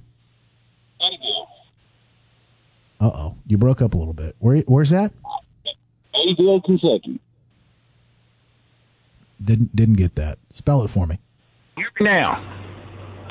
You there? Yes, sir. Now you're doing good. Where is that? Where in Kentucky? Eddyville. Eddyville. I know where Eddyville is. I'm from. Yeah, I'm actually from Indiana originally, right on the border there of. I'm from Evansville, Kentucky. Okay, or Indiana. There you're real well. Yeah, and so that's really close. I've been through Eddyville. They got outlet malls there, right? Yes, sir. Used to have. Well, they pretty much they were shut down. They're just now getting it reopened to where there's a lot of businesses coming back in, and it's a great thing. Yeah, I like Eddyville. It's I remember going down there as a kid and driving through Kentucky all through there. It's a beautiful part of the country for sure. Yes, sir. Hey, you had a question for you, or you just wanted to comment? What was it? I have a question. I'm hoping you guys can answer it for me. Why is it that the Democratic Party thinks blue-collar America, low people like me, low lonely people like me, don't know what we want? They think they know what's best for us, and they think we're stupid. Why is that? It's like on this tax, like on the tax bill. All right, the Democrats have come out and just blasted it, which I expect no different.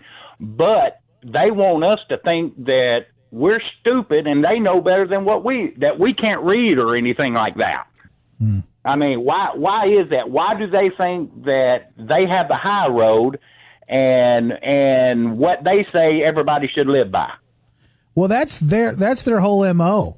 Mike, that's their whole MO for everybody and for everything, actually. I think that's what turns me off most about them is that they're elitist and they look down at everyone and because of their education or where they went to Harvard or some sort of, uppity school or whatnot. So they think they're better than everybody else and they have all the answers. That's okay. You can think that all day.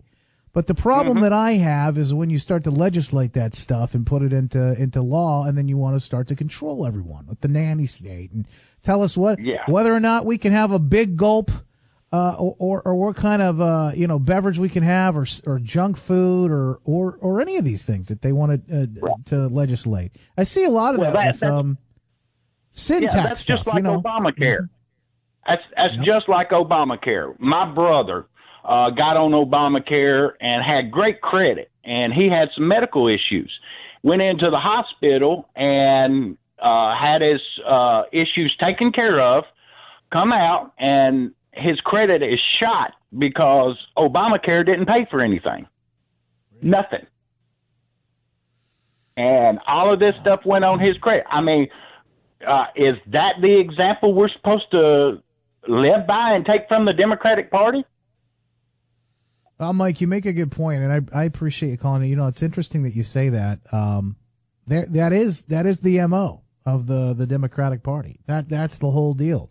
They know better, so you don't have to, and you don't need. And by the way, not only is it you don't have to or you don't need to, it's don't think, because we're going to do the thinking for you. We're going to do everything for you from cradle to grave. That's the whole progressive mindset. That's the whole setup. And it's interesting. Back in 2015, 16, we got closer and closer in 2016, and it came down to between Hillary and Trump. And I said, I made this statement, this call several times here locally, and I said, listen, I just know. I don't know how I can tell you this, but I will tell you that I've lived, because I had to work in radio through the years. I had to move around in some of the different places that I lived. I said I lived in Ohio and in Kentucky, and obviously born in Indiana, lived down in Mississippi, lived in Florida, live up here in Michigan now. I've lived all of these different places, and I said, I can tell you the sentiment, and basically what Mike is saying here, what he's getting at here is how folks think. That was my job, is to tap into how folks think. I didn't always talk politics. It was a lot of this, just entertainment stuff. I did rock radio. I did this top 40 radio. I did all kinds of different country. I started in country. I said, so the idea is you have to understand, you have to know people, and you have to understand how they think without judging them. And I know in those states that I worked, it's Florida, they were concerned about Florida. Trump could win Florida. What about Ohio? I said, well, easily win Ohio. I bet he even wins Michigan. And I think I may have said that he might win Wisconsin as well. I didn't pick up on Pennsylvania. I didn't mention that one. But all these people were so flabbergasted. It's because, as you just said, Mike, they were so surprised because they don't know you. They don't know you, and they don't care about you. They don't care about any of us. That's the real issue. And I always say Democratic Party because, there's a lot of folks in the Republican Party that are the same way. It's a elitist issue. It's an idea where people look down, where they look down on everybody else. One of the comments I was reading, by the way, when it comes to the tax cuts, and as Mike just mentioned, look, at the end of the day, I get to keep more money on my paycheck. Are you kidding me? Who is against that? Who is saying that they're against? Well, over 50% of the country, according to this comment, said they don't pay taxes anyway. So why would they be in favor of something that doesn't make any sense anyway, right? Well, I'll tell you the thing about the tax bill that I thought was interesting is that chart that showed what people were going to pay. And I think it was anywhere up to $20,000 or $24,000 that people would pay no taxes. They'll absolutely have zero tax that would pay. I thought that was kind of interesting. I'm not sure where I fit in. I had to go back and look at that. But boy, oh boy. I mean, they and this is the thing that I don't think, I can tell you, I know that my parents are a little older, so they're a little freaked out about like Medicare. How's that going to play out? And I think healthcare is something that they tend to, if you're watching NBC or you're watching CNN or you're watching any one of these networks, you're getting constantly the scare tactics. You're constantly getting people want to kill you. And that's why the protesters screamed yesterday in the Senate last night as they passed this thing. And they said, don't kill us, kill the bill. Don't kill us, kill the bill. Because they think that the government is out there trying. Well, where did they get that idea? Where did that come from in the first place? Certainly, it had to come from someplace, somewhere on some network. By the way, congratulations, MSNBC, top CNN in full year viewership. Maybe that has something to do with this. We'll go back to that. Plus, let's talk a little bit about the holidays. I don't want to leave you on a completely upsetting note. How do we get through the holidays and make them fun and really bring back what the spirit of Christmas and the holidays is all about? We'll talk about that coming up in just a little bit, too. 888-900-3393. Join the show. Like many, many others, let's see, Edith on the email. We'll grab yours, too, coming up right after this. Justin Barkley in for Pat Gray today. Pat Gray, only on the Blaze Radio Network.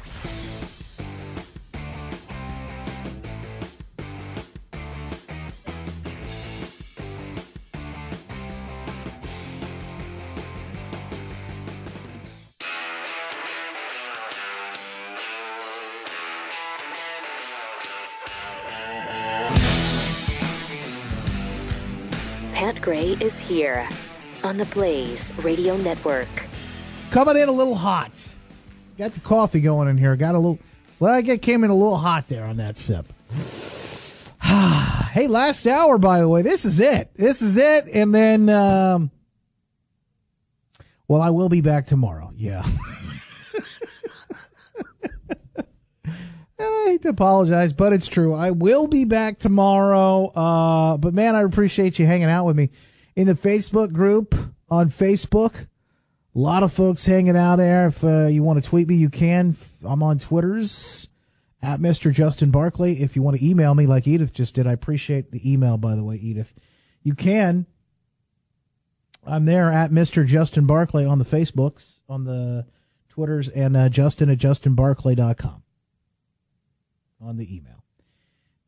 By the way, Edith was talking about this thing is hilarious. The Techno Trump, the Trumpatron.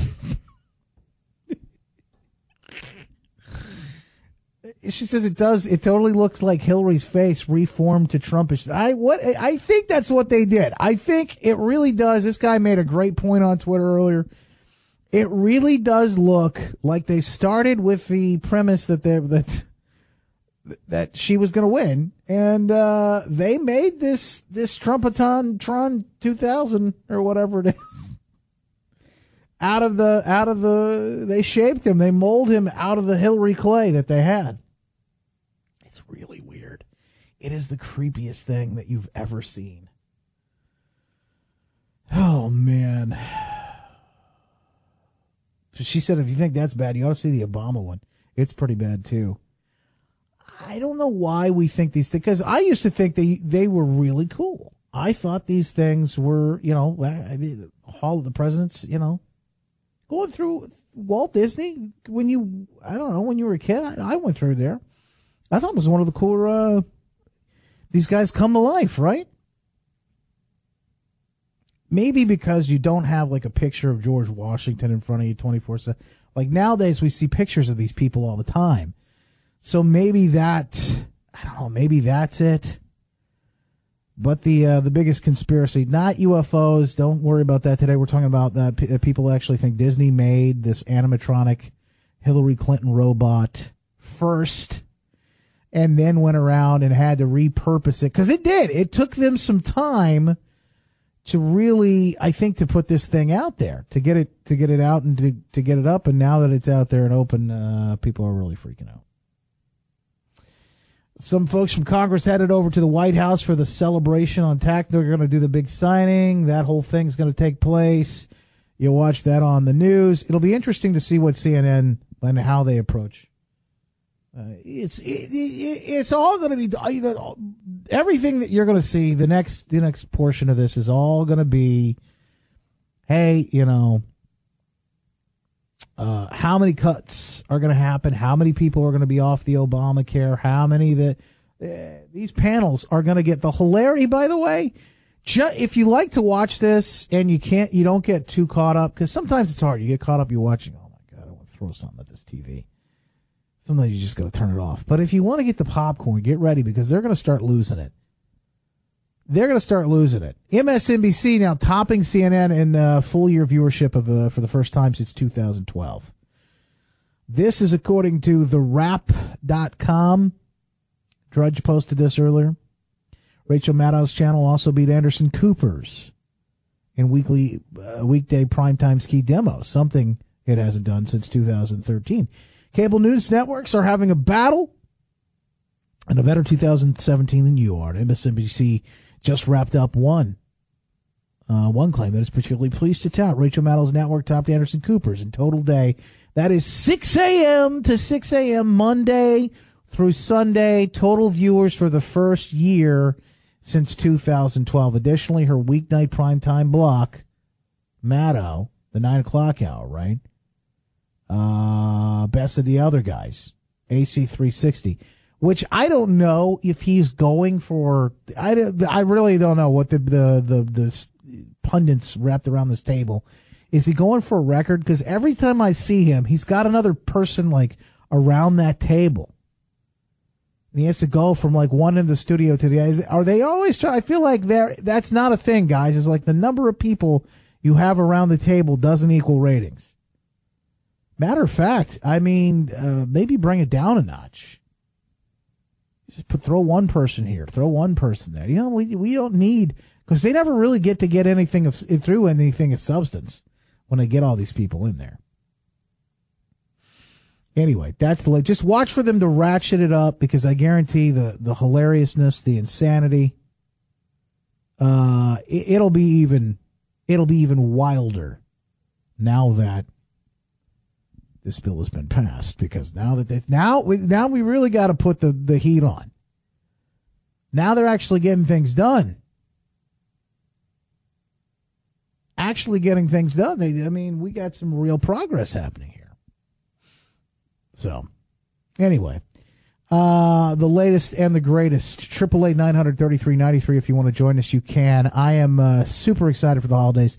I really kind of like this time of year. As a matter of fact, I enjoy the holidays. I love being around family to a certain extent, but I'm looking forward to it. We're headed to. I love it. I love this time of year, but it can really get. It can be a little overwhelming. We've talked about these kind of things before, especially when it comes to the kids. You're buying all this stuff, and my brother, bless him, he's like, look, hey, the kids don't need any more toys. But I said, listen, this is our job to spoil them. Well, because it's your niece and nephew, right? Right. And my mom feels the same way as a grandmother, and so it's fun. We like to do a little bit of that. But when you're running around and Christmas can kind of feel a little chaotic, we can kind of tend to sort of lose track of what the real meaning of the holidays are, no matter what you're celebrating this time of year. How do we stop dead in our tracks? Make sure we don't do that. Well, you have to. You literally do have to take stock of what are you putting your priorities in. Like, I mean, is it you're packing lunches, you're changing diapers, you've got to be here, you've got to get gifts for the teachers, you've got to do. You just have to kind of stop the crazy for a second and sit down for a minute and kind of realize what is the real spirit of the season, and what are you showing your kids? Yeah, because they're watching. What are you showing? I mean, where are you putting your importance? I mean, oftentimes I would suggest, instead of focusing on presence, be present. That sounds like a coffee mug, but I love that. You know what I mean? It's a lot easier to say than to do. Yeah, I know it is. And you know what's funny? There's this guy named Ram Dass. Okay, he's like a spiritual dude, right? He's an author and whatever. So I was looking this quote up because this came in handy for me over the weekend. And as much as I love my family, I got to one point where I just took a breath and I laughed and I looked at Liz and I go, there's this guy that wrote this thing and it's so funny. He's like, no matter how enlightened you think you are, spend a week with your family. See how that comes. You know what? It's true though. I mean, family kind of does some funny things to us, Well, and it's not just, and that's a good point for moms and even dads out there. I'm in my office with my pink glittery tree. Of course, it would be pink. Yeah. And there's a gift from someone, and on the top of it, it says, all is calm, all is bright. And it almost makes me laugh because most people aren't calm.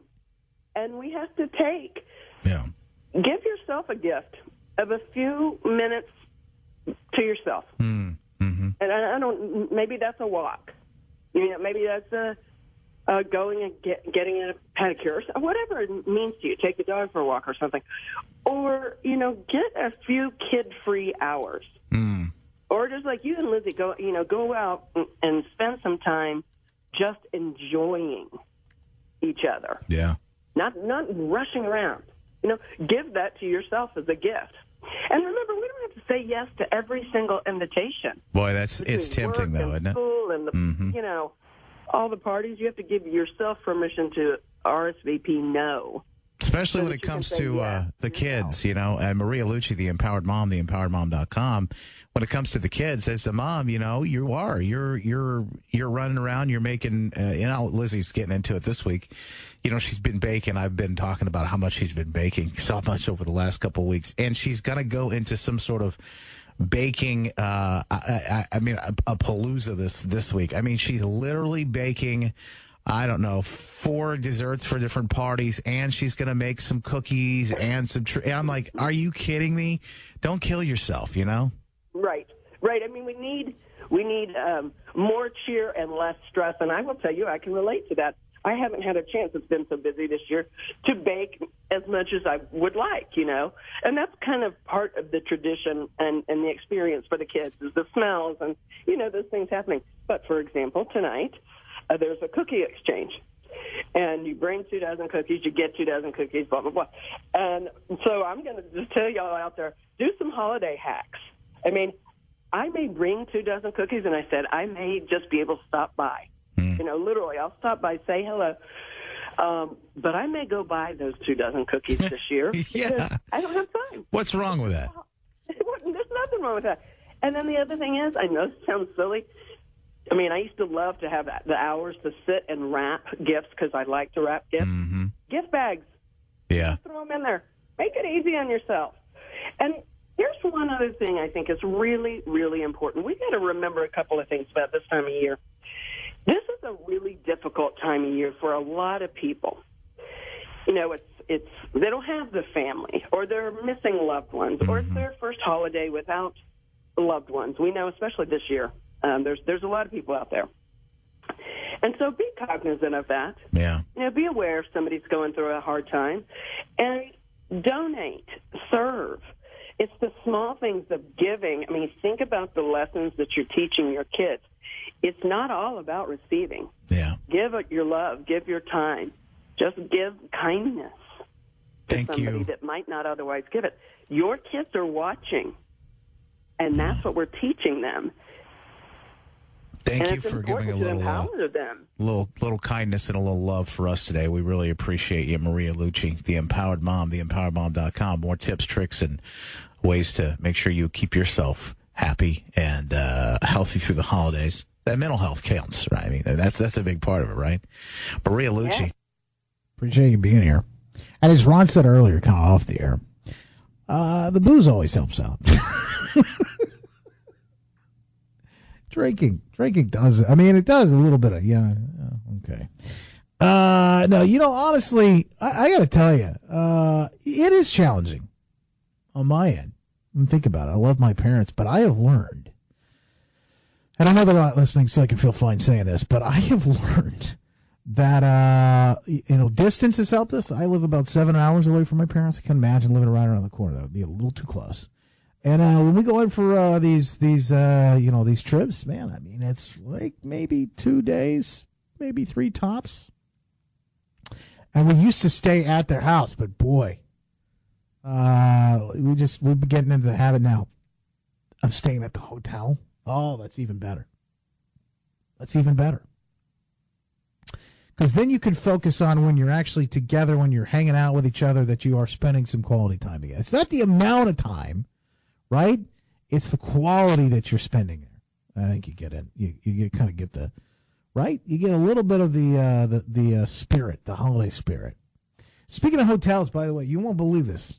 A woman says a hotel charged her $350 for something.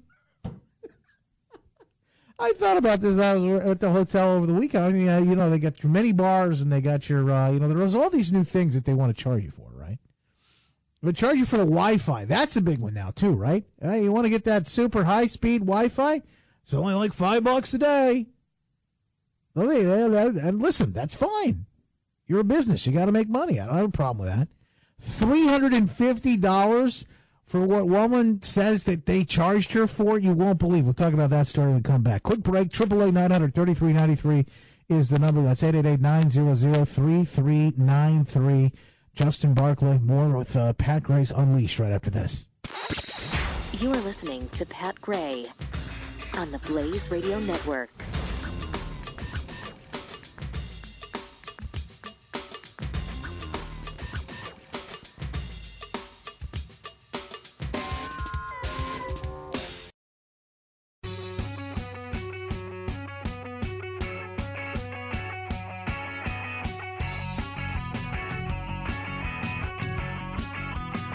Pat Gray. Yeah, the buses are rolling out right now. Is this Chuck Schumer? Oh, God. Let me get a little taste of this. Chuck Schumer, if this is live, CNN is airing. The bus is rolling up Capitol Hill on over to the White House. Tax breaks don't lead to job creation. They lead to big CEO salaries and money for the very, very wealthy. What? And finally, okay, Senator so we're going to pull away from this. Oh, don't pull away. It's the best thing I could ever wish for Christmas is Chuck Schumer talking about something he has no idea he's talking about. I mean, just think about that piece of gold nugget right there. Tax breaks don't lead to job creation? Are you kidding me? What does lead to higher taxes? So essentially what you're saying is that the government cannot affect job creation, Chucky? Is that what you're saying? The government can't do those things? I thought the whole premise of progressivism is that the government can do all those things. Oh, the circus continues. I'll keep an eye. I'll see if they have anything that makes that list. By the way, Matt Drudge, number 4 on the most influential in media 2017. Sean Hannity, number 3. Jeff Zucker, he's over at CNN. Fox and Friends co-host Steve Doocy, Ainsley Earhardt, and Brian Kilmeade made the number one most influential? Well, this is why. The President of the United States regularly starts his day watching Fox and Friends and then tweets about whatever they cover and however they cover it. He promotes their show, tags them by name, and sings their praises. That alone makes Steve Doocy, Brian Kilmeade, and Ainsley Earhardt three of the most influential media people, not just in the United States, but in the entire world. Goes on to say, this from Mediaite, since they've captured the president's attention, which often then gets tweeted and covered by the media, the topics they cover essentially set the national agenda for the rest of the day. That is influence like few other media figures have ever enjoyed, according to Mediaite. And there's pages of this stuff, by the way. Most influential of 2017. I don't know. I think Jeffy made the list, too. Do you know what number that was? We'll look that up. We'll see if we can find that. Don't look too hard. Don't look too hard, guys. Here's one woman. 333. Okay. It's pretty good. Hey, I'm below that, so that's fine. Woman says hotel has charged her $350, and for what you'll never guess. Farmers Branch woman gets a jaw-dropping bill from a local hotel, and what happened to her could be fair warning to everybody else. CBS 11's J.D. Miles joining us live from the Super 8 hotel in question. This is on Stemmons Freeway with the story. J.D.? Doug, most of us use credit cards to pay for hotel rooms. In fact, some hotels require them, but you may want to think twice before you use it to pay for someone else's room when you hear about one woman's $55,000 bill. What? Family means everything to Rena Hobbs, so a few months ago, the mother of 6 agreed to pay for a room at this Farmers Branch Super 8 for a destitute relative in town for a night. When I checked her into the hotel, I used my credit card and I signed for the room.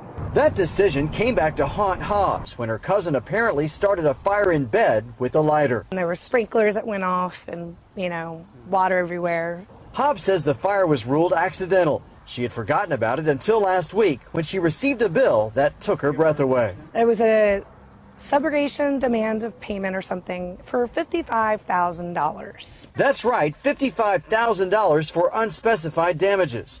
The hotel didn't appear to have undergone any recent major repairs when we walked through it today, but because Hobbs' name was on the room, she's being asked to pay. She's not going to be ultimately responsible. Dallas lawyer Pete Schulte says even though Hobbs signed a liability form at check-in, she didn't cause the fire and shouldn't be held accountable for a bill she says she can't afford. It's not like I have a money tree with $55,000 on it in the backyard. Now, Hobbs. Hold on, you ought to let Congress know about that money tree if you got one there, sweetie. I mean, if we have one of these money trees, we really need to figure out where they are planted.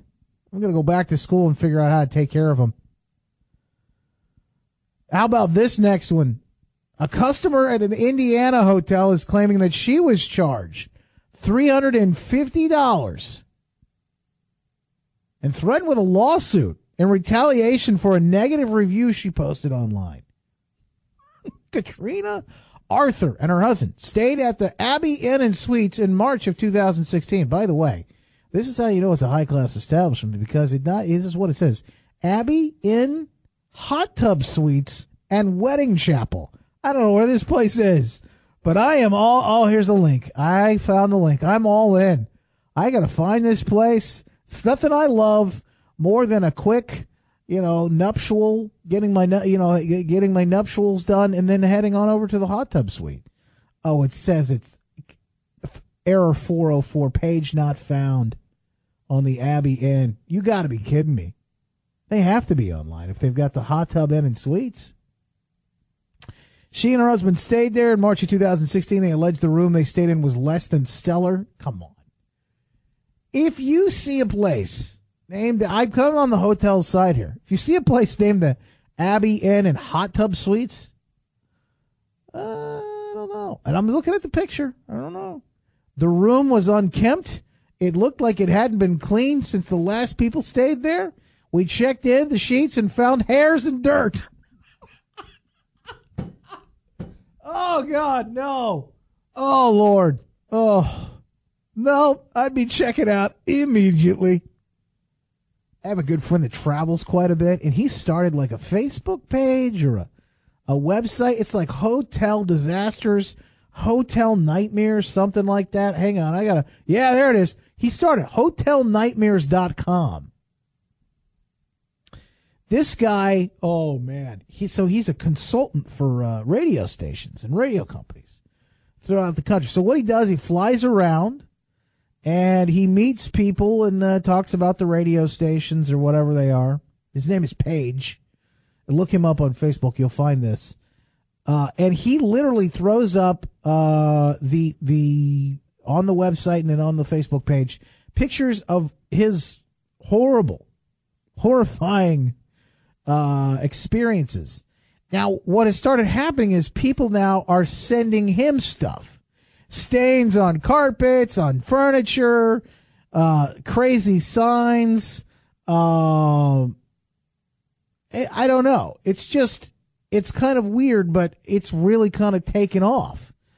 Floor puke is the one he posted December. Floor puke. Vomit next to the bed. It's got to be Las Vegas is what it says. So it's right there next to he takes a picture and you can see it. HotelNightmares.com. Some of the best, some of the worst. Rust in the bathtub, rust drains in Vegas he's taking pictures of. Oh, this is disgusting. People with their feet up, bare feet up on the wall on an airplane. Mattress stains. Oh, God. I don't want to even say any more about this stuff. It's the best. Go look that up. Hotel Nightmares. You'll see exactly what I'm talking about. So this woman says their room was not clean. She writes a review about it. Now they've charged her $350, the hotel. $350 on her credit card, sending her a letter promising to sue for the comments they claim disparaged them. So now she's fighting back. She's talking about it openly. Who knows if they'll wipe this off or get rid of it. They didn't want to wipe anything off the sheets, apparently. So, got to be careful these days. Not only where you stay, but what you say after you stay. Back right after this.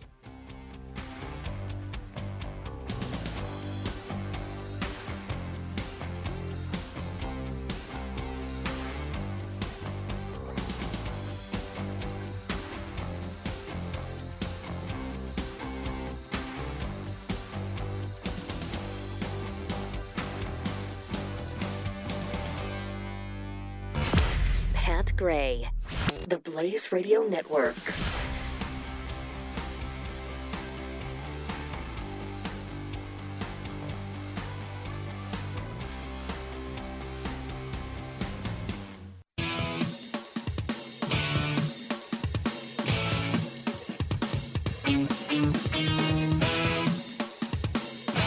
Pat Gray is here on the Blaze Radio Network. Now, by the way, Pat Gray Unleashed, that Facebook group, gone over and checked that out. A lot of cool people over there having a good time. One of them, Joseph, asks, what did you do with Jeffy? Bring back my son. Oh, wait.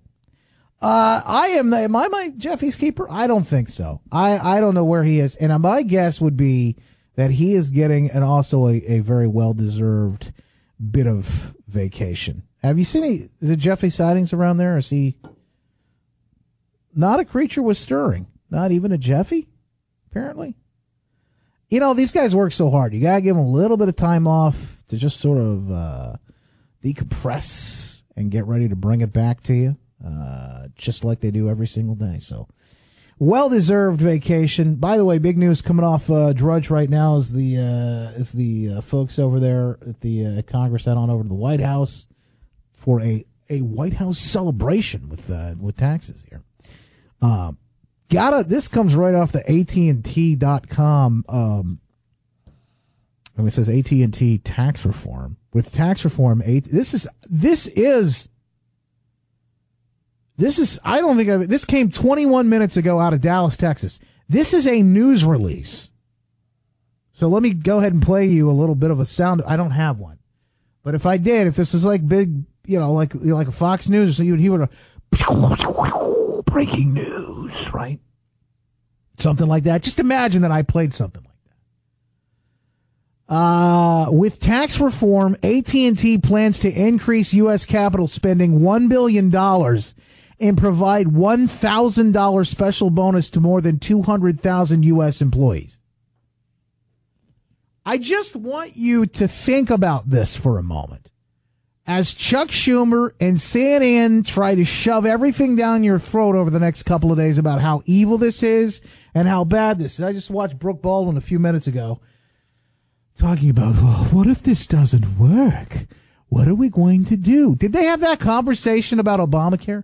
Well, what if this doesn't work? Well, the dang thing has absolutely collapsed. It's collapsed over the last few years. What if it doesn't work? Just remember that as they push that narrative of, the evil corporations, you have a Christmas present from AT&T here now reporting they are going to get, let me say this again, I'll read the headline again. This is straight off of the AT&T website. The link is like about.att.com/story/ATT-tax-reform.html/ I don't know if you have to put the www dot in front of it or not, but this is right off of their website. It's official, is my point on this. This is investor news out of Dallas, Texas, 21 minutes ago. With tax reform, AT&T plans to increase U.S. capital spending $1 billion. Let me say it this way. $1 billion. And provide sharks with lasers. No. And provide $1,000 special bonus to more than 200,000 U.S. employees. Today, Congress approved legislation representing the first comprehensive tax reform of the generation. The president is expected to sign the bill in the coming days. Once tax reform is signed into law, AT&T plans to invest an additional $1 billion into the United States in 2018 and pay a special $1,000 bonus to more than 200,000 AT&T U.S. employees, all union representative, non-management, and frontline managers. If the president signs the bill before Christmas, employees will receive the bonus over the holidays. This just hit. This literally just hit. So when you hear, and you will over the coming days, about the trickle down, you'll hear about trickle down economics, you'll hear about all this stuff, right? This doesn't work. This is giving tax breaks to big greedy corporations. All these things that you're going to hear over the next few days. You're going to hear all of them, right? None of that stuff. None of it. None of it actually means anything. Look at what really is happening all around. Look at the things that are really taking place in the here and now. This was just announced. The thing, it hasn't even been signed into law yet.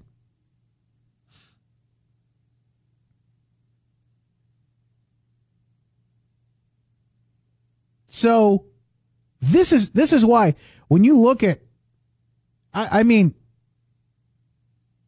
you look at why Wall Street has been going bonkers and through the roof.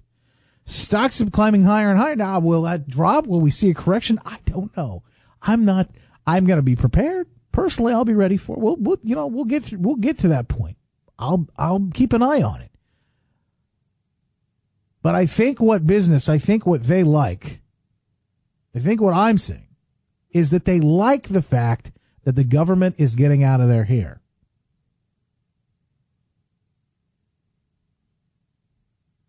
This is unreal. There are 200,000 people running around with a $1,000 bonus. What does an extra $1,000 do for you? What does an extra $1,000 do for any family?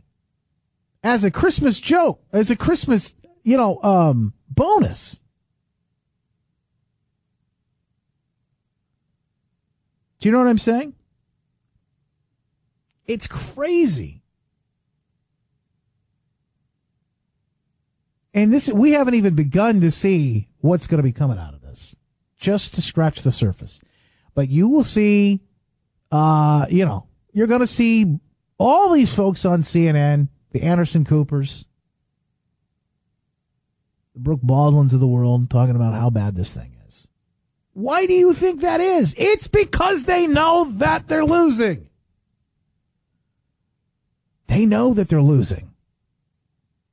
And by the way, with this, I believe, repeals Obamacare mandate. So not only do you get the tax reform, and as AP puts it, this is AP. Congressional Republicans delivered an epic overhaul of U.S. tax laws to President Donald Trump on Wednesday, bringing generous tax cuts for corporations and the wealthiest Americans, while providing smaller cuts for middle and low-income families. Well, first of all, low-income families don't pay anything under this law. I mean, if you're $24,000 and below, you pay nothing. Low, nothing. And if you keep going up that chart, I think it's really kind of interesting how you're going to see less money in your wallet on February. And that's where I think this whole thing is going to really kick into gear. When people start to get those checks and they're bigger than they ever have been, when they start to get those first checks, that's when this thing's going to take off. I remember as a kid, my nephew, he's 17. He just got his first job. He's working at a sandwich shop. And let me tell you about this kid. He's had a little problems. He's had some hard times. You know, he's been through some stuff as a kid, but he's on his way up from that. And he's started where I told him, I said, just let this kid go get a job. Get him working. He's not doing great in school because, you know, school's not for everybody. I remember when I was a kid, I didn't want to be in school. So this kid has gone out now. He's got his first job, and he's starting to see how it works, and he's going to make some money. He goes, man, I want to go get another job. So he's gone out. He got a job at a sandwich. Now he's getting a job at a bowling alley. I'm not saying he's jumping from job to job. I'm saying he's got 2 jobs now. The kid's 17. 2. And he wants to get a third job. I said, good for him, man. That is awesome. What is about to happen with him is the same thing that happened with me, I think, when I first started working. He is about to get his first check. And this is the thing that we kind of take this for granted because of the way our system works. They take that money before you even ever get a chance to see it, so you don't even think about losing that money, but that money was yours, right? He's going to see for the first time how much money the government takes from him, from his sweat, from the blood, sweat, and tears that he's poured out working at that sandwich shop. And I don't care who you are, where you work, what you do for a living. You know what I mean? You had to pour some blood, sweat, and tears out to get there. So when you first get that, I remember my job. One of my first jobs. Wasn't my first, but one of my first jobs. Scooping ice cream, dropping French fries at this fast food restaurant and the worst part about that wasn't hard. That was the easy part. The hardest part was cleaning up the grease afterwards. Oh my, in the vents and the traps and stuff. Oh man, that was that was a pain. And you smelled like it. Forever, you know, took forever to get through them. Anyway, you turn around and you look at that first check and you start to see what they've taken out, man. You go, what the heck is this? What's going on? So I predict in February it's just absolutely gonna be. Now, can you imagine if they would have got this done before Christmas? Pass this thing into law even sooner and people could have had that money for the holidays? An extra $1,000, a bonus for AT&T company employees. 200,000 U.S. employees are going to get that $1,000 bonus. That's big. This is just the first company to come out, and I guarantee we'll start to see more because they're going to press release this stuff. Will it get covered and will it be picked up? That's what I want to know. Will CNN cover that? Will CNN cover the fact that because of the tax cuts, AT&T is going to do this, invest an extra $1 billion into the United States. By the way, when they say invest an extra $1 billion into the United States, what do they mean by that? What does that mean? It means they're going to put it into the infrastructure. It's going to put it into the business. They're going to put, and you know, you're talking cable companies now, AT&T and some of the stuff that they own, right? So what does that mean? Faster internet, better data, right? Well, this can't be that net neutrality stuff people were just talking about, can it? Okay. $1,000 bonus to the employees as well. And all these people that are coming in that are going to get, they're going to get the benefit of working. What think about putting that together? I just had a guy email me on we first started the show earlier today. He's coming up from Indiana to help work on smart electric, like smart grid kind of stuff. Like he's starting to do some of the stuff up in Michigan. And he's got a couple of places he's got to come up and work. Well, as they start to do all this work on the infrastructure, man, they've really got to you got to pour money into it, and it trickles down. This is the trickle down that we're talking about. This is the trickle down. We're already starting to see it. CNBC has an interesting article about this. I will continue to follow it. 888-900-3393. If you want to join the show at any time, you can. We'll love to have you on. 888-900-3393. Also, Justin at justinbarclay.com is a great way to get in touch with me, get a hold of me on the emails. You can email me right now or on Twitter at Mr. Justin Barclay. Got to take a quick break. We'll be right back. In for Pat Gray today, it's Barclay on the Blaze. Pat Gray, Unleashed. The Blaze Radio Network.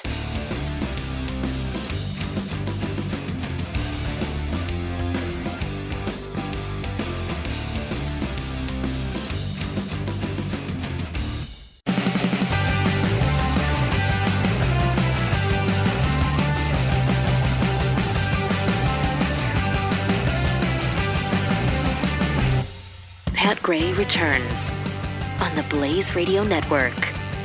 Checking my Twitter here and making a list here on the Twitter and checking it twice. And I missed some good stuff. EJM, what's up?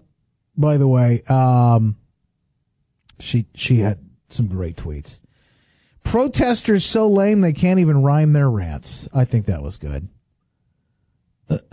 She also tweeted me a picture of an assault plunger for when it hits the fan. Yes, that is exactly what I need. Thank you very much. Man, I missed a lot of stuff here on the Twitters. I apologize. At Mr. Justin Barclay, if you want to catch up, I appreciate you being here. All right, let's talk one thing that didn't really get... This didn't get much traction. Let's just play a what-if game. This comes from a website called Law and Crime, a Dan Abrams production. You know Dan Abrams from NBC, and most recently, I think, notorious for an amazing show that you may or may not have checked out on A&E. It's called Live PD. So let me explain what Live PD is. It's like Cops, but way better, because it's all happening live. They are in different cities throughout the country. Have you ever seen this, Live PD? It's amazing. It happens like Friday and Saturday nights. A&E, they go around and they're like, they're maybe different camera crews in like 3 or 4 different cities every night. So Dan Abrams is the host of this show. And they bring in cops, like law enforcement guys from different backgrounds or whatever. They comment on things as these things are happening, as they're watching into these different places. So they go, oh, we got something in Salt Lake City. Let's go down and see what's going on. Apparently this person has just gotten pulled over and blah, blah, blah. And so they take you in, and now you're watching it live. It's like Cops, but it's live. It's intense. It really is. It's amazing. It's an amazing show. I highly recommend it. Law and Crime, this blog, a Dan Abrams production. Anyway, one of the things that Dan used to do was report for like Court TV and stuff like that. I think it's where this blog came from. Anyway, this is written by Elora Nanos. I don't know if I'm saying that correctly, and I apologize. I know I'm not. Probably anyway, so hey, let's just move forward. Trump might be able to fire Mueller without actually firing him. I think it's an interesting piece. I don't know if this actually happens or not moving forward in 2018, but I think it's an interesting prospect, and what would it mean? For several months now, we've been on Mueller watch, waiting to see if and when President Trump takes action to remove Robert Mueller from his post as special counsel in the Russia probe. This past weekend, Trump was asked point blank whether he intends to fire Mueller, an inquiry to which POTUS responded an unequivocal, "No, I'm not," followed up by the usual insistence that there was no collusion whatsoever between his campaign and Russia. While it's certainly a bit calming to hear that our president isn't planning to go full-scale Nixon on the special counsel charged with investigating Russian interference into our election, Trump watchers aren't sighing with relief just yet. All signs are pointing to 45's employing something of a workaround that would result in Deputy Attorney General Rod Rosenstein being the next to hear "you're fired" by President Trump. Okay, so this is obviously written from a left perspective, but this is game planning what's going to happen and why. And the reason I think it's kind of interesting is that this strategy that they're claiming may happen is pretty plausible. I don't know what happens if Trump fires Mueller. Probably bad press anyway. Bad idea, right? But obviously, how do you get through this and get over this? And let's move forward as a country when they have nothing, and they've had nothing for quite some time. How do you move forward, especially now that they're starting to? You're starting to see, like, okay, if they're going to investigate this Russia thing, I think there are some on the left that are starting to realize that there are a lot of things up for grabs. And there's some things that are coming out that they don't like, such as last week's big bombshell announcement, the fact that, of course, you've got these FBI agents and attorneys talking back and forth about their plans and what they'll do is contingencies, just in case if he does. Oh, God forbid, I hope he doesn't get elected. But we got to have an emergency. What are we going to do? We've got to have a backup plan here. So as this stuff starts to come out, you start to see more and more exposure into what is the deep state, quote unquote, right? This political organization that it doesn't even have to be a complete network. It's just people that are all working towards the same goal of, hey, let's keep big government big because it keeps us in business, right? So you've got this entire sort of thread, this narrative now that is just being exposed. And they're starting to say, well, hold on, wait a minute. Maybe this doll does need to go away. Let's take him down another way.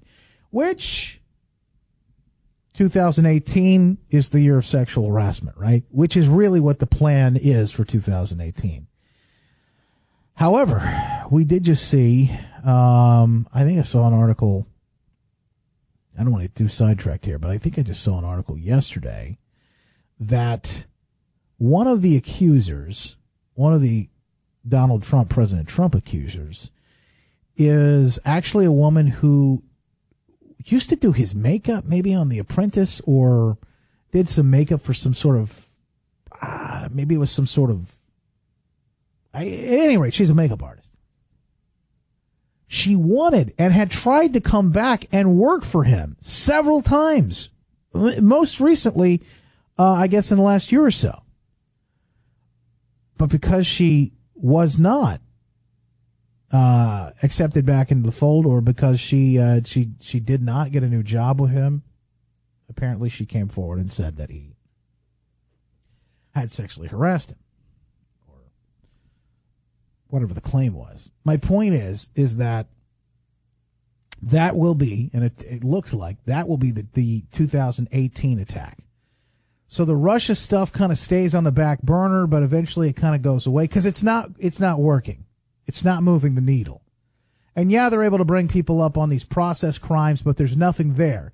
And the more they dig, the more they can't ignore the fact that they're the real stuff, the real issue with Russia, and the real issue with the previous administration is going to be that Hezbollah stuff with Obama. The fact that the president allowed Hezbollah to, allegedly, according to this Politico article, allowed Hezbollah to traffic the cocaine in order to make that Iranian deal work.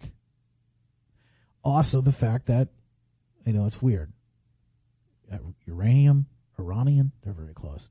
But you have the Uranium One deal, and you have all of these things that happen in the background, of course, with Hillary Clinton. So what they say, and this is an interesting piece. I'll tweet this out. But what they say is that if the president fired the deputy attorney general because the attorney general, Jeff Sessions, recused himself, you got a new deputy attorney general that steps forward, and that person could then fire Mueller and take control because this person is overseeing all of it. Does that happen? Keep an eye on it. Not really sure. What I think we need to keep an eye on, I think most importantly, is what happens with taxes. Do they shut the government down on top of it? Oh, my gosh. What happens if the government gets shut down? I can't even imagine. We'll follow all of it. We'll be here back again tomorrow, so you can make plans accordingly. If that means not listening because you were completely appalled by this show, I apologize. Sorry, Ron. But no, we would love to see you back here again. And if you want to send me an email, by all means do throughout the evening. I would love to read your email. I'd love to keep in contact with you, Justin at justinbarclay.com. Also, check out that group, Pat Gray Unleashed group on Facebook. Those guys are always having a blast. And I'm on Twitter at Mr. Justin Barclay on the Twitters. Looking forward to it. I think I'm headed to see Star Wars. I think that's where I'm going. If so, I'll keep you posted. I have a goal of seeing like a movie a day this week. I don't know if that's going to work. I got to set my goals, set my sights high. You know, some people, like, in the new year, they want to lose a lot of weight. Me, I want to see a lot of movies. That's where I'm going. A lot of popcorn. Keeping my goals high. We'll see you back here tomorrow. In for Pat Gray on The Blaze. It's always a pleasure and a privilege. Barclay.